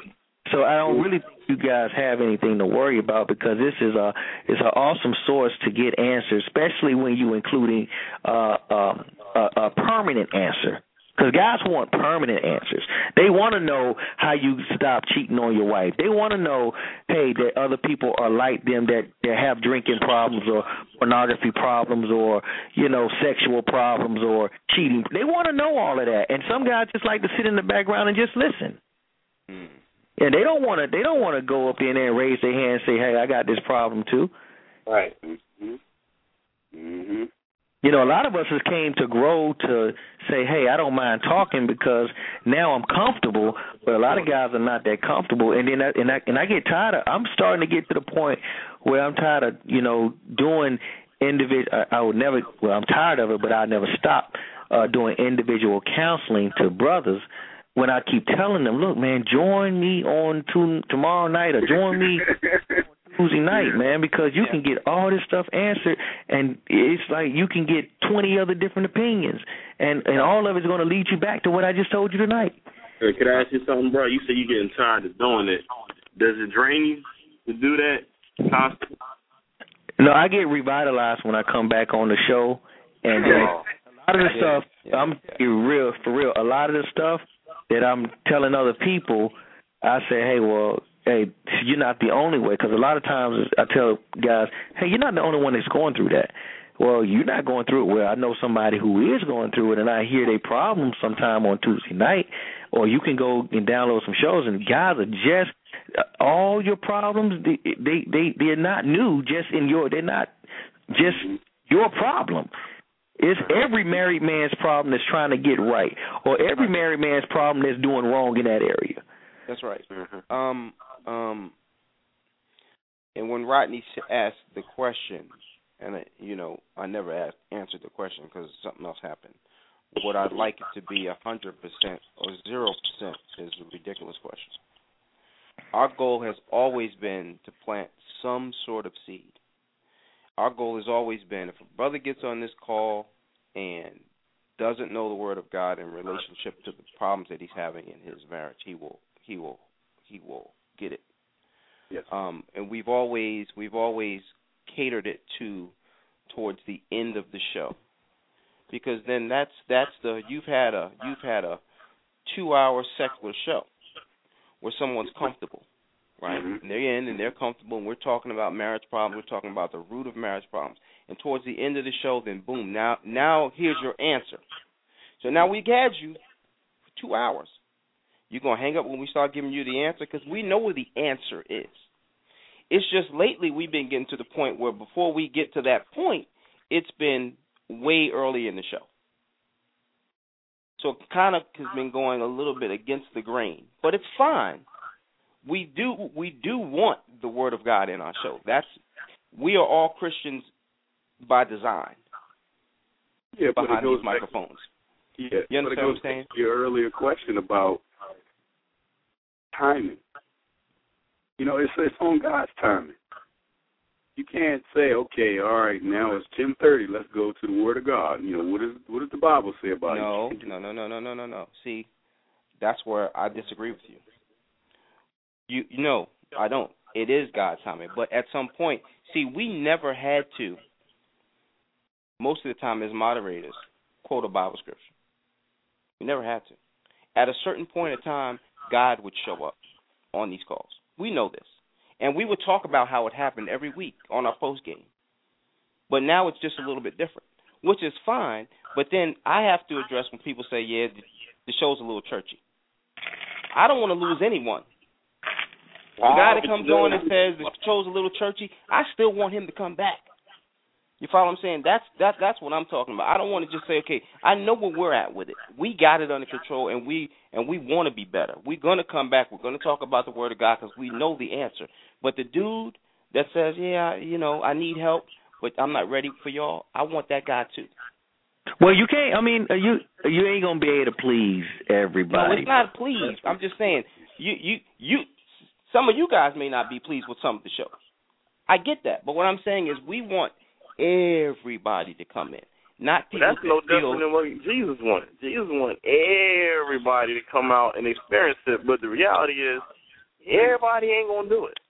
I got you. And that's the thing that people want to walk on this planet. Hey, man, I heard you to Jesus. Look, I'd have done this, I'd have done that. You remember that Bible story? I kept all the commandments and Moses' law, and, I don't eat this. He's like, hey, that's awesome. Only one thing you got to do. Just drop all of it and come follow me. And the man looked at his possessions like, oh, man, I can't do that. That's right. Jesus said, hey, look, man, I'm about to do some awesome stuff. I got some bread and fish miracles. You going to miss out, bro. You come on, you sure? Hey, that's your decision, bro. Some people you're going to pull away from, man. They're going to pull away from you. And then, do you remember his quote after the man sadly walked away? He said, I tell you the truth, it's easier for a camel to walk through an eye of a needle than a rich man to inherit the kingdom. So if you take that same saying and apply it to what you're talking about, T-Hawk, it's easier for a man to go wallow in his own sin that he loved to do so much. I got you. Listen, I got you. And it's funny that I made a statement and you both quoted Bible scripture. I'm trying to get up. I'm trying to get that 6%, man. We was at 38%. I'm trying to get it up to the 6%. That's the point that I'm making, man. But you both quoted Bible scripture to answer my question. But I think that I see where you're coming from, Tony. But I think that you missed what the brother said too. Is that I didn't miss it. You want everybody. I didn't miss it. Whether they're in the, got 1 foot in the church, 2 feet in the church, no feet near a church. You want them all to just get on here and let's have a jolly old time. I want if somebody has a problem with their marriage, we have a venue for them. Period. But we do. It's really that simple. But we already do. We do. I got you. Hey, are you guys available this Saturday? Because we can all sit down and talk about November the 8th. That's when the thing is. We're gonna have over 300 brothers there. Yeah, but can we talk about that after? Yeah, we talk about that after. That's fine. But I mean, okay. Yeah. But I'll say this too, Tony, is that you have to look at what we do here is going against the grain. Our fathers didn't talk to us about marriage and I mean, they didn't sit down and have 2 or 3 hour conversations on a weekly basis or on a monthly basis or any kind of basis. So you're talking about having a venue with guys that their father didn't even. I mean, I'm a man, you a man. How you gonna tell me how to be a better husband and father? That don't even on paper. That don't even sound right. So we've been cultured where, like just like you said once before. I think you said it in the book that we do it on our own. We figure it's on-the-job training. We figure out how this marriage thing works on our own. We don't talk to, anybody unless it comes up at a barbecue or something, and then you really don't dig deep to the problems. You just kind of like, yeah, well, all right, the game's over. I'll let you. Good rapping with you, brother. You never talk to him again, possibly, about that issue. Talk about the weather or whatever. So we're going against the grain where we have a culture of married. Your book is called Married Men Don't Talk. The show is called Married Men Don't Talk. It resonates because it's a reality. Sure. I got that. I'm with you there. You're not telling me anything I don't know. But again, y'all got to look at my position. I want it inviting for everybody. I don't want people to feel inferior. I want people to just come on.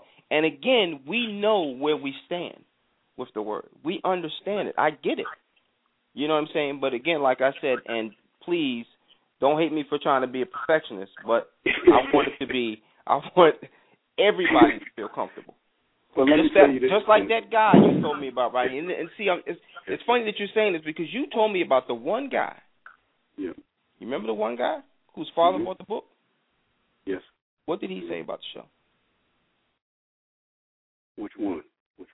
Whose father bought the book? Oh yeah, it was a little bit too biblical. But I lost my point. What I was going to say earlier is that how many times was he on the show? I don't know, a couple times. A couple times. But he liked the show. He loved the show. He did, but what did he say? But you can't have it both ways. You can't like it and then say it's too churchy. You can't. You like it or you don't. You can't have it. Yeah, I like this, but I didn't like. I mean, either you liked it as a whole or you didn't like it as a whole. And overall, he liked the show. Yeah, it's a recipe of bacon, man. You start changing up the recipe for bacon, you'll mess up the outcome. Yeah, I mean, I just can't say, I'm just going to discount any comment or any criticism about the show. I remember my point. I remember my point now, Tony. Yeah, go ahead. And what my point is this. The brothers on this show on Tuesday on a regular basis are intelligent, they're articulate, they're well-spoken, they're deep brothers, and they don't even have to bring up the Bible for another brother to be intimidated. So your argument is sort of flawed because you got just deep brothers, period. Sure. And that's because of their It's always been that way. Yeah, exactly. It's always been that way. So the thing about it is that you got a brother that we just talking, and we're intelligent, we're articulate, we're saying things, and it's we're not cursing, we're not like I'm gonna meet you at the spot, we're gonna fight about what.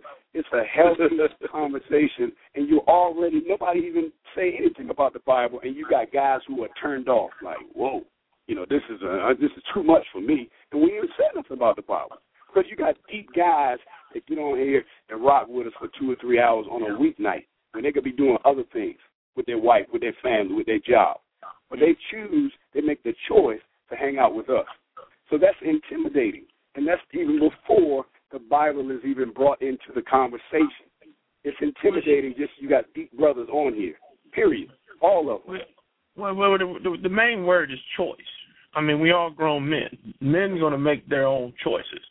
So it's very hard to get into a man's mind, regardless of what the man is, if he's in a different place than you. I mean, we talked about it on this call. If you married and you got a single friend, you want to still hang out with your single friend even though you're married, but you change, right? Not for long. Because now you can't do the exact same thing that person does. So for a man to come in who knows he's going through some things, he's already intimidated. Because here you got men who he doesn't know that may have already went through that change and they want to come and help him. I mean, men are warriors, so they don't want anybody to tell them anything. Mm-hmm. And the first step to fixing your problem is acknowledging your problem. And right. So what the problem is when they hear Bible, they like, oh, that's not me. That's why that's why a lot of men is not in church. That's right. Same reason. Exactly. Hold on. But how many men from our church? How many men from our church call in on this call? Well, we already had that conversation where there's a lot of men that still don't believe, and we see them. We see them in church every Sunday. Mm-hmm. Every Sunday, they know what we do. Every last one of them. How many are calling? Well, you talking about haters now. You can't do don't. No. Church are your worst enemy. Not haters. He's just gonna blame it on haters now. No, I'm not haters. They're not haters. No, I wouldn't say they were haters, but they're non-participants. I'm only saying that because, you know, my kids I hear my kids talk to each other, and they got this new phrase called "you doing too much." Okay, they see brothers doing a lot of radio stuff. They see a brother writing a book. They see a brother working. They see a brother trying to achieve greatness. They see attention coming in and focus on, hey, did you read this in this book? And they hear a lot of talk about it. And here come the haters that don't want to support what you got going on. And you got to admit that, when people at my church found out I wrote a book, it's more people outside the church that bought it than the people inside the church that. And then you know what? I got less participation at the marriage enrichment that me and my wife hold once every other month. We used to have it full in there. As soon as I wrote the book, people stopped. We dealt with that before the book we dealt with that long time ago with the church. Mm-hmm. But I think what you're missing, Tony, is that they're the same guy. They're the same guy in essence. Yeah, they go to church every Sunday, but again, this is an intelligent form. And I got a guy at my job. I asked him I said, hey, man, why don't you dial in? And he heard me on the phone the other night, last Tuesday. I was at work, and he said, look, man, I'm going to be real with you. You know, he got a lot of worldly knowledge about how to pimp women and how to get over on money and how to gamble. But he said, man, I curse too much, or I am too, y'all killed me, or, you know, he's trying to make it not to, because when he and I talk, if I'm talking to him from worldly brother to worldly brother, he will out-knowledge me any day. And I'm not looking at it that way, but he's looking at it that way because, you know, what the word say trumps what the world say. So if he has perspective about something and he hears mine, maybe he's not joining the show because I'm on it, or because he thinks everybody like me is on there. And then when I said, look, man, we talking about anal sex tonight. You remember that conversation we talked about anal sex a little bit? Mm-hmm. And he's like, what? And so, he said, then he sat by me for a little while, and he said, wait a minute, y'all turning right back towards the Bible. See, y'all trying to trick a brother. Dude, it is what it is. You know, this is not a script that we go by. But that, you know, that brings it's all about revert me, because men like excitement. That's why we talk about stripper pool. Oh, strippers? Why are we talking about women who are pastors that have their chest out while they're preaching? Men are visual. They like that. They like the excitement. But once you start getting off their focus, then they want to move themselves away, even though they may be getting the message. Mm-hmm. So, I mean, I'm not the greatest Bible person. I'm still reading them now. I just restarted again reading the New Testament from the beginning. But I understand Tony's point. I understand everybody's point on this call. Now we got to figure out the balance. What is a good balance? Because I don't think God would ever leave any one of our lives. Nope. Because we already made it. Yeah, but it goes our wives are making us come on this call because they see the difference in us. So how do we get the man that hasn't had his wife tell him, you need to be on this call every Tuesday night? No, we have that man, too, that his wife tells him and he still don't get on. So, but I think that it goes back to choices, and it goes back to really Tony's overarching point, and is who is this venue for? I think he asked that and really didn't get an answer.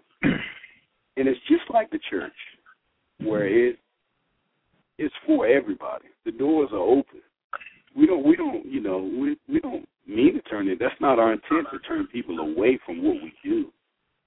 But at the same time, somebody else said it's not going to be for everybody. So you look at over the 200 episodes, and starting from the top, fellas, when we first started this thing, when I first started getting in this thing in 2009, guess what? The deeper we got, the less people started showing up. That's the bottom line. So do you say, well, this show is really too deep? No, because you have regular folks who are getting, fed off of this thing every week. Darren looks forward to this thing every week. Yeah, definitely. He's scared from this. Mm-hmm. So how do you dumb it down for the guy that's like, oh, y'all too much Bible for me? You can't do it, because then your regular guys who have been showing up and love it in this current format be like, come on, guys, you gotta, so it's a balance, but at the same time, you got to give credit where credit is due. You already have your listeners on the line right now who haven't hung up. You have listeners who are on here on a regular, semi-regular basis who don't hang up. And then you got a guy who's called in 1 or 2 times out of 200 episodes and going to be talking about what our show is and what it ain't. Come on, man. I go to my audience who's on here right now and ask them what it is and what it ain't, because they know. They be here every week. But you know what? Go ahead. The one thing, if you look at one research you haven't ventured out to, looking at other regular talking shows, the internet talk shows, and if they're an internet talk show that allows a lot of cussing, you want to be different, and you are. We don't allow cussing. Period. Right, and that's number one. See, everybody want to get on there and out curse the next man, or say whatever they want to say vulgar words, or degrade women. And you either got to have it all, or don't have any part of it. And the people that you're trying to get or capture, unfortunately, like the man said, it has to be a choice that they have to make, not to go on there talking about vulgar stuff or say whatever you want to say and cuss people out and meet me down here and whatever. I was on a talk show not too long ago, and it was called Peer to Peer or Peer Talk or whatever, and it's ran by a guy I used to work with. And I was on that show, and he had me on the show to talk about the book, but the people who he had on there to ask me questions, they were making fun of, God. And even when I asked a couple of weeks ago, hey, do y'all remember a couple of weeks ago when y'all asked me a question about how come there's more divorces in the church than it is in the world? And that was from that show, and I apologize for asking that question to you guys, because I had the shows mixed up. But they were making fun of the church, and they was all about joking, and they got their audience, so they got more audience people because they was talking against the church. And more people jumped on the call because they wanted to talk against the church. And I was like, wow, well, this ain't the venue for me, because I don't talk like this. And what I'm used to talking to, not cursing included on that show. So am I being made a spectacle on this show because I believe a certain way, and they don't believe that, they can't believe that I believe the way I believe? I said, no, I'm going back to over here to household stress. Because I felt out of line. And if you want to look like the world, then go ahead and allow that other stuff. But if you want to be different, like you are, and get the people who you want to be on the call, then continue to do it the way you're doing it. And can I offer one quick side point here for you guys going to your 11 o'clock transition? You're going to be different, but it also means you have to analyze your data differently. When Jesus was on the cross, it had 5,000 men, not to mention women and children fed out in the desert, thousands and thousands of disciples. They ain't have nowhere near the crowd when it was time for the nails and the barbed wire. Nowhere near. No, you ain't see no protest. You ain't read about in the book of Luke about them filing a single file shield. You ain't hear none of that. Same people standing on the side of the road. Wow, he sure was good guy, man. But yeah, that's the bread and fish dude. I couldn't believe it didn't run out. It didn't run out. I was there, man. It didn't run out. Ain't nobody jumped in. There was no large crowd at the cross. No. So you can't measure your stats and your data by what you see in front of you. You're planting seeds. When you're dropping seeds, you can't go back and say, well, I need to see how many of these seeds germinated to this in order to get an idea of exactly what kind of effect I had. There's been more people that followed Jesus to death after his death than the people who were on the planet when he was living. That's what the book says. and there was no crowd at the cross. No. Nobody's jumping up to you when you brand new. Mm-hmm. Well, and you know, on top of that, the one who traveled with him from the beginning denied him 3 times. Mm-hmm. Come on now. So you got some on here probably at first, they like, man, they probably talking against you, not on the show no more, not showing up no more. And then, you know, folks got to go to work tomorrow, and it's 11 o'clock. But Tony, I want to help Tony. I want to help him make his argument a little bit because he don't help me. Don't help me. I'm done with this argument. No, I want to help you because we talk about this all the time, Tony. We go back and forth with this, and, you know, we tit for tat. But I want to ask you, what's the one statement that we say all the time? Nobody does what we do. That's right. In the world, we're not in Steve Harvey's lane. God bless him. We're not in Michael Bay's lane. God bless him. We're not in. He just got kicked off his show for doing what he wanted to do. Who? Michael Bay. He got put off the show. Yeah, he's not on the show. Those are reruns you hear. What? Yeah. Yeah, but Rodney, these people that you're talking about, the numbers are a little different than ours.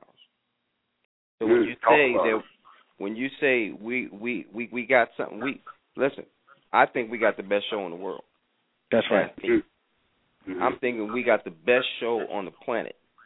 Just not enough. A lot of people know about it, but that's because of finances. Had we had the finances, believe me, we would get the numbers. But but that's the difference. And that's really the difference. Not whether we're, you know, what the content is, because the content has always been great. Right. Always. But you got to think of it. You got to think of it. We're gonna lose people. We have people that were faithful for 3 years, and then we haven't heard from them in a while. You can't talk to me about losing people. All my friends that I started out with, none of them are on it. Wow. So I already know about losing people. I'm not worried about that. I'm not worried about that because I know that right now what we got is solid, just like Rodney was saying. That's not the issue. But when you talk about people like Steve Harvey, they have the venue of a lot of it's worldly and secular. Right. They got the backing. They got the funding and the backing and the sponsorship. And they're talking about things that necessarily they scratch the surface. We dig deep in it. We dig 3, 4, 5 feet deep into the one particular topic. You follow what I'm saying? So we're really not on that level as of yet, but our goal is to get to that point. Right. What you're thinking now, but what Rodney is saying is that, you know, they all started from their car. No, I'm not saying that. They started from their car to get where they are. You're not saying that. Yeah, I'm not saying that. I'm just saying that what we do here is nobody else does it. You can look on Twitter, you can look on the internet, you can look on the nobody does what we do. Period. So you're really in danger of looking for similar results when you have a different product. Because see, with sponsorship dollars comes sponsorship demands. You know, I'll put it like this. You ever see a show that starts off one way and after it gets to like season 2, 3, all of a sudden with all the sponsorship demands and now the show seems like it's almost it's almost like they're having plugs throughout the show. It's almost scripted. Yep. Yeah, it's like, wow, how does Walmart fit into this? I thought we were talking about something else. Like, what? That's right. So be careful about, again, measuring sponsorships, dollars, people throwing the money at you. Hey, we want to plug in. All money's not good money. Yeah, no. And I want. We're not talking about that. Yeah, but I want to put Monkey Wrench just what he just said. What if tomorrow the phone rings and whoever it is, the executive such and such say, Tony, we want to, you know, we've been watching you. We just found you on the internet, found you on Twitter. We want to put you on the show, but you're going to have to change it. You're going to have to change it. You're going to have to remove that God stuff. You're going to have to do it our way. What are you going to say to that? And the dollars are there. $1 million, let's say $1 million offer, you know, to change your zip code. But they say, you know what, Tony, you know, you can have this check, you can have this deal, you can have these endorsements, these sponsors, but you cannot put what you're doing, you know, out into the atmosphere. We want to modify it just a bit. Change it up a little bit. Well, that's happened already. I mean, and we said no. Talk about it. You asking a question where you already know the answer to it. I already know the answer. So it's going to be different for us. But, you know, then you got to look at it and say, all right. P-Town. Let me just kind of answer this question real quick, and then you go ahead. Just for the record, we didn't get into this for the money. Period. It's really that simple. We all have day jobs. That's why we have day jobs. If we make 10 cents or $500 million doing this, it is what it is. But we didn't get into this for the money. So if somebody comes and says, we've already been, offered to get on the Radio 1, and they didn't ask us to change, but it was about the money. No, we didn't do it. We on Monday's radio station, which is an extremely secular radio station. You go on it right now, they cussing up a storm. Right now as we speak. They on there live cussing up a storm. Got so bad I had my wife listen to it, she made me turn it off. I was like, hey, here's the radio station that we on. It was on it for 2 minutes. She said, turn it off. That's how bad it was. But we on that show doing what we do on that secular show, and we get more than 200-300 listeners. Yeah. And Tony, so you don't have to sell out. Yeah. At all. And what did you tell me about Jay-Z? I forgot. You told me, and I forgot. Nobody signed Jay-Z. Oh, yeah, that's right. Nobody signed Jay-Z. He's still not signed. He shopped his record. Yeah, he shopped his record. Shopped his songs. They were like, nah, bruh, we ain't buying it. But he said, you know what? I'm gonna do it my way. I'm gonna open up Rockefeller Records, and I'm gonna do it my way. And you look at him, and he's a media mogul now. He said, he's been rapping. I'm not a businessman. I'm a businessman. Come on now. And he's sitting in this, and this guy has the same talent, and the executives are like, nah, not interested. Not interested. Jay-Z, who's arguably the best rap, the greatest, the Michael Jordan of rap music, arguably. We're not going to debate that tonight, but he's arguably the greatest rapper out. Yeah, because the other one passed away. Yeah, but you call them bias. You call them bias. But again, look, and again, you're correct. Yeah. We're not looking for it. If it comes, and we've talked about, we don't even know what we want. God hasn't told us yet. No. All we know is we got to keep showing up on Tuesday. Period. That's all we know. Because every quarter we got to be in a different barbershop. That's all that's been revealed to us to this point. Anything else, we don't have an answer for you. And like you said, we don't get paid for showing up on Tuesday night. Yeah, exactly. We do, but it's not monetary. Because I get blessed for you deep, articulate, intelligent brothers. Sure. So this whole hiding behind the Bible topic went extremely to the left. But it was great. It had to go where it was supposed to go. I don't know. I don't know if it did or it didn't. I don't know. It did. At the end of the night. I don't know. We got all understanding of where Bible is supposed to. If somebody's concern is, hey man, y'all too Biblish, then hey, to me, you're a grown man. You make your own decision. Yep. You made your decision to cheat on your wife. You made your decision to not listen to others, to do things your way. Until you're ready, we're here. Yep. We'll show up every Tuesday. Or P-Town, that make the decision to download on Wednesday. Don't forget that. Mm-hmm. Don't forget that. Here's what I will leave this topic with, and then we can go in open mic. Yes, sir. There's something called the textbook answer. And when I ask a question, or if somebody asks a question, and you say the textbook answer, you're in violation. And the reason why I say that is because the textbook answer is not what your current situation is. So if I say, well, how come your wife isn't intimate with you? And you say, well, the Bible says, well, there you're in violation. Wrong answer. That's the point I've been trying to make all night. And we went all over the place. You know what I'm saying? That's the whole hiding behind the Bible part. That's the whole thing in a nutshell. You know, when we get on here, we talk about marriages, we get vulnerable, we talk about the truth, and we make it a safe place for people to talk about certain things. And some people will hide behind it and say, well, you know, but the right answer with the Bible, we already know that. We already know the textbook answer. But what we want to know is what the real answer is. Right. And we can learn from it. Great words. And that, I'm going to close. Yes, sir. Close it down. Yeah. Unless somebody else got something. No, close nope. it down. All right. Hey, I say this before you hit it off. Go ahead. See you next Tuesday. Yeah, for sure. That's it. We'll be here. All right. Right, yeah. Don't even need the topic. We're talking about boils and hot dogs. Don't matter. They'll be here. We'll be here. Hey, but hold on. I did have one question, though. I have one question before we shut it down. Go ahead. Because lately we've been talking about praying with your wife. Yeah. Right. And I've heard some great testimonies about people saying how they've gotten a lot of success now. Right. I have. Yeah. Me too. When we pray with our wife out loud, do we have a ulterior motive? No.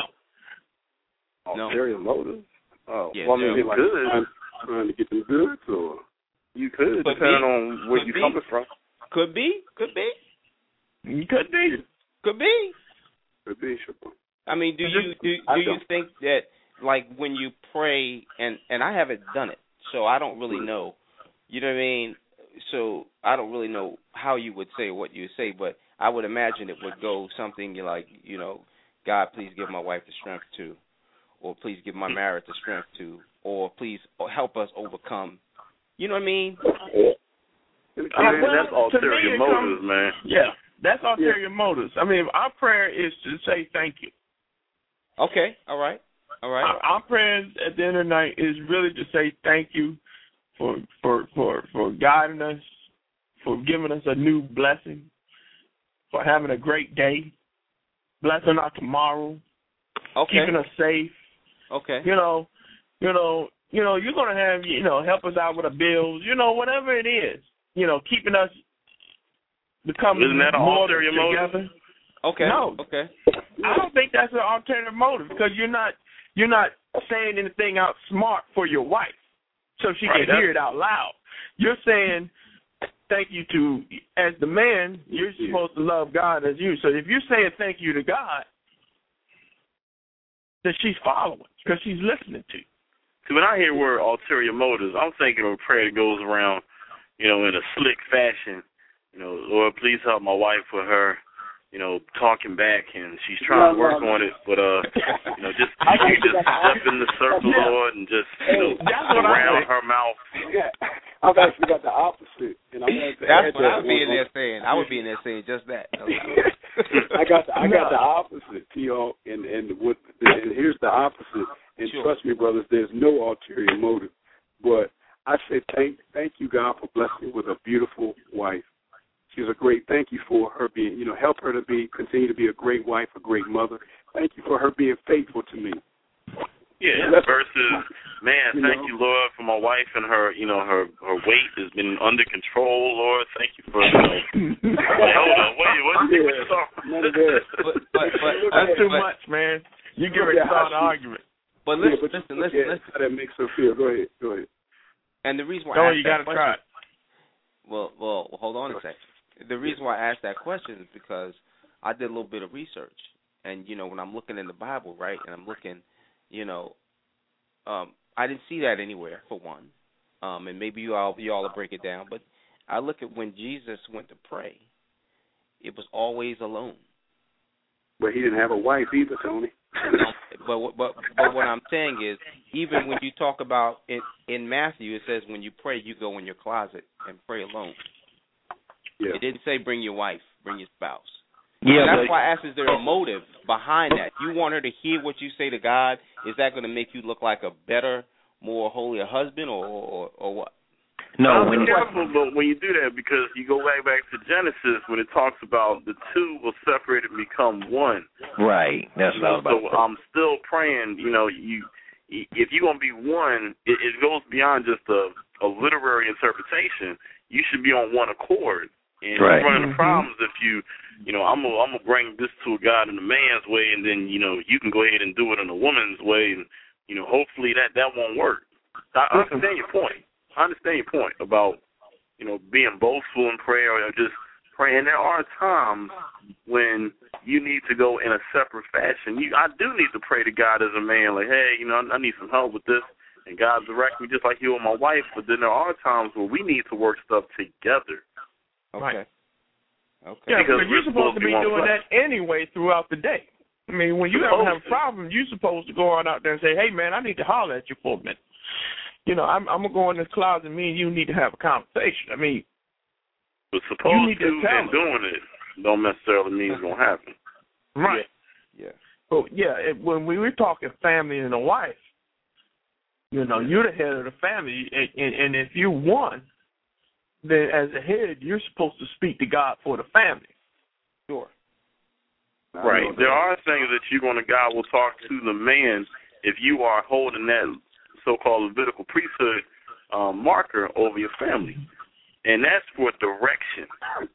Mm-hmm. But then when it comes to actually installing and executing things, that's when you have to make sure that you are praying with your wife because, if you are married, because you can't operate as one if you're getting, prime example, dog. You don't hear this talked about much, but read that Genesis, man, about when Satan came to talk to Eve, right? Mm-hmm. Came to talk to Eve and said, what was said about this? What did God tell you about this? He wants to see what she going to say. In other words, he want to see what Adam told himself. He said, well, we're not supposed to eat it or touch it. That's not what God told Adam. That's what Adam told Eve. But that's not what God's instruction was. God's instruction was not to eat of it. Because God will never put something in your life that you can't touch and get rid of. If it's sinful, that's your choice. But that's not what God told him. Once Satan heard that, he's like, I got to end. He will surely die. I got to end because you don't know. Adam has to interpret the word. And brother, were you here last week? Were you on the show last week? I was here in spirit. Listen. No, I gotta say, I'm glad he didn't stop the tape because last week we went to the Garden of Eden, and that's why I asked you were you here because I don't remember you being here. But last week we spent about 45 minutes to an hour, Adam and Eve in the garden with the apple, the tree of life. We did all of that. And that's how God works, is that you said you were here in spirit, and here you are at the conclusion of our show talking about Adam and Eve, where we were last week when I was getting text messages, just too much Bible study, brother. You need to tone that down, like, this is where God led this thing to be. When I wrote it, I said we're going to talk about it, and we did dig deep. As Tony said, we dig 3, 4, 6 feet deep. On just the story of I dropped one verse, Genesis 3 and 6, and here you are 7 days later talking about the same thing. And you weren't here, you didn't download last week, you don't know what happened last week. I don't know what happened last week, I really don't. Yeah. That's God right there. It's crazy when you read that story, man, when it gets to the end, it said that Eve took a bite, and then she gave one to Adam, who was with her. Mm-hmm. He was there the whole time watching this go down. She didn't take it somewhere else. She was right there. My Lord. But listen, but in the end, who got in trouble? Did Eve get in trouble? No. Yes and no. Who did God call? He said, hey, Adam, bring your tail over here. Didn't I tell you not? But again, in this, I'm not playing with words, but God never named the helpmeet. He didn't name it. Mm-mm. And Adam didn't name her Eve until after the separation in the Garden of Eden. Because remember, God pulled Eve from within Adam, but they were still one. That's why he didn't name this separation anything different. He said, I'm going to make a helpmeet. They still operated as one. It was when Satan was allowed to come between the two of them. That when they were separated, then Adam, the Bible says Adam knew his wife. People say, oh, that's sex time. That's another word for sex. Not really. Because when Adam was separated from Eve because of that split, he had to relearn his wife all over again. He named her Eve after they were separated.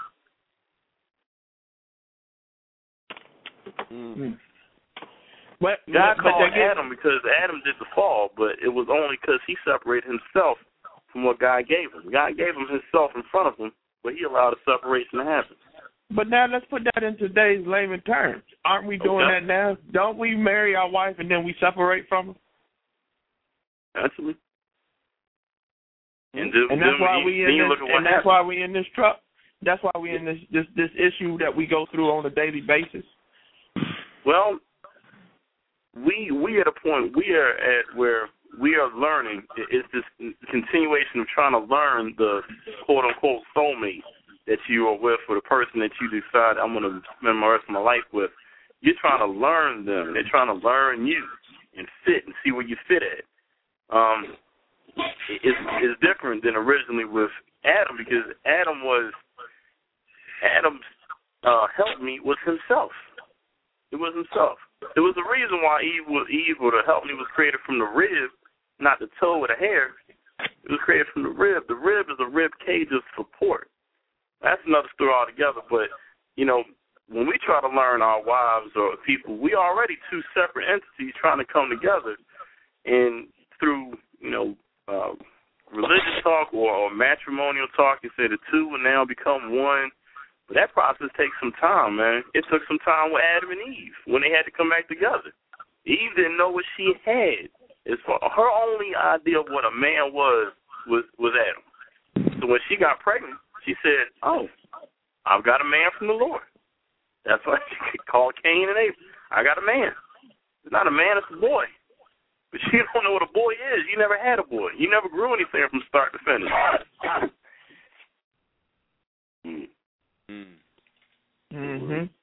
It's a learning cycle, man. Yeah. So, we're learning, just like you said, we're learning on this call every single week. So, there's going to be times where you're going to have some Bible verses, and there's some times that we're not. Hopefully next week, And I don't know if y'all realize we changed the format a little bit. You don't hear one person just talking. So, we like this conversation that we're starting to see. Yeah. Moving forward, it's going to be just wide open. I got like a moderator. We'll need it. Yeah. Usually, what we've been doing in the past is one of us will just take it, and we'll put the show together and we ride with it. But this worked. This worked. This was beautiful. So next week's conversation is what, Tony? I forgot how you put the title. Rodney, how did you put the title? The married single parent. The married single parent. The married single parent. A married single parent. Married single parent. Married single parent. Yeah. That's right. I heard somebody on the call, not this week, but last week on Rodney's call, that discussed that they're married, but they do most of the parenting. They feel like a single father. Does that mean like most of the disciplining? Yeah. The cooking, the discipline, they're taking to school. It's supposed to be two people taking care of these children. There's only one taking care of. You feel like you're the only one. That's interesting. And especially when it comes to divorce and one child stays with one parent and the other is trying to do their part, but the other spouse won't let them. We're going to go through all that stuff next week. It'll be good. Good work. Y'all want some open mic? Hold on. Yeah, shut it down. Let's get some open mic.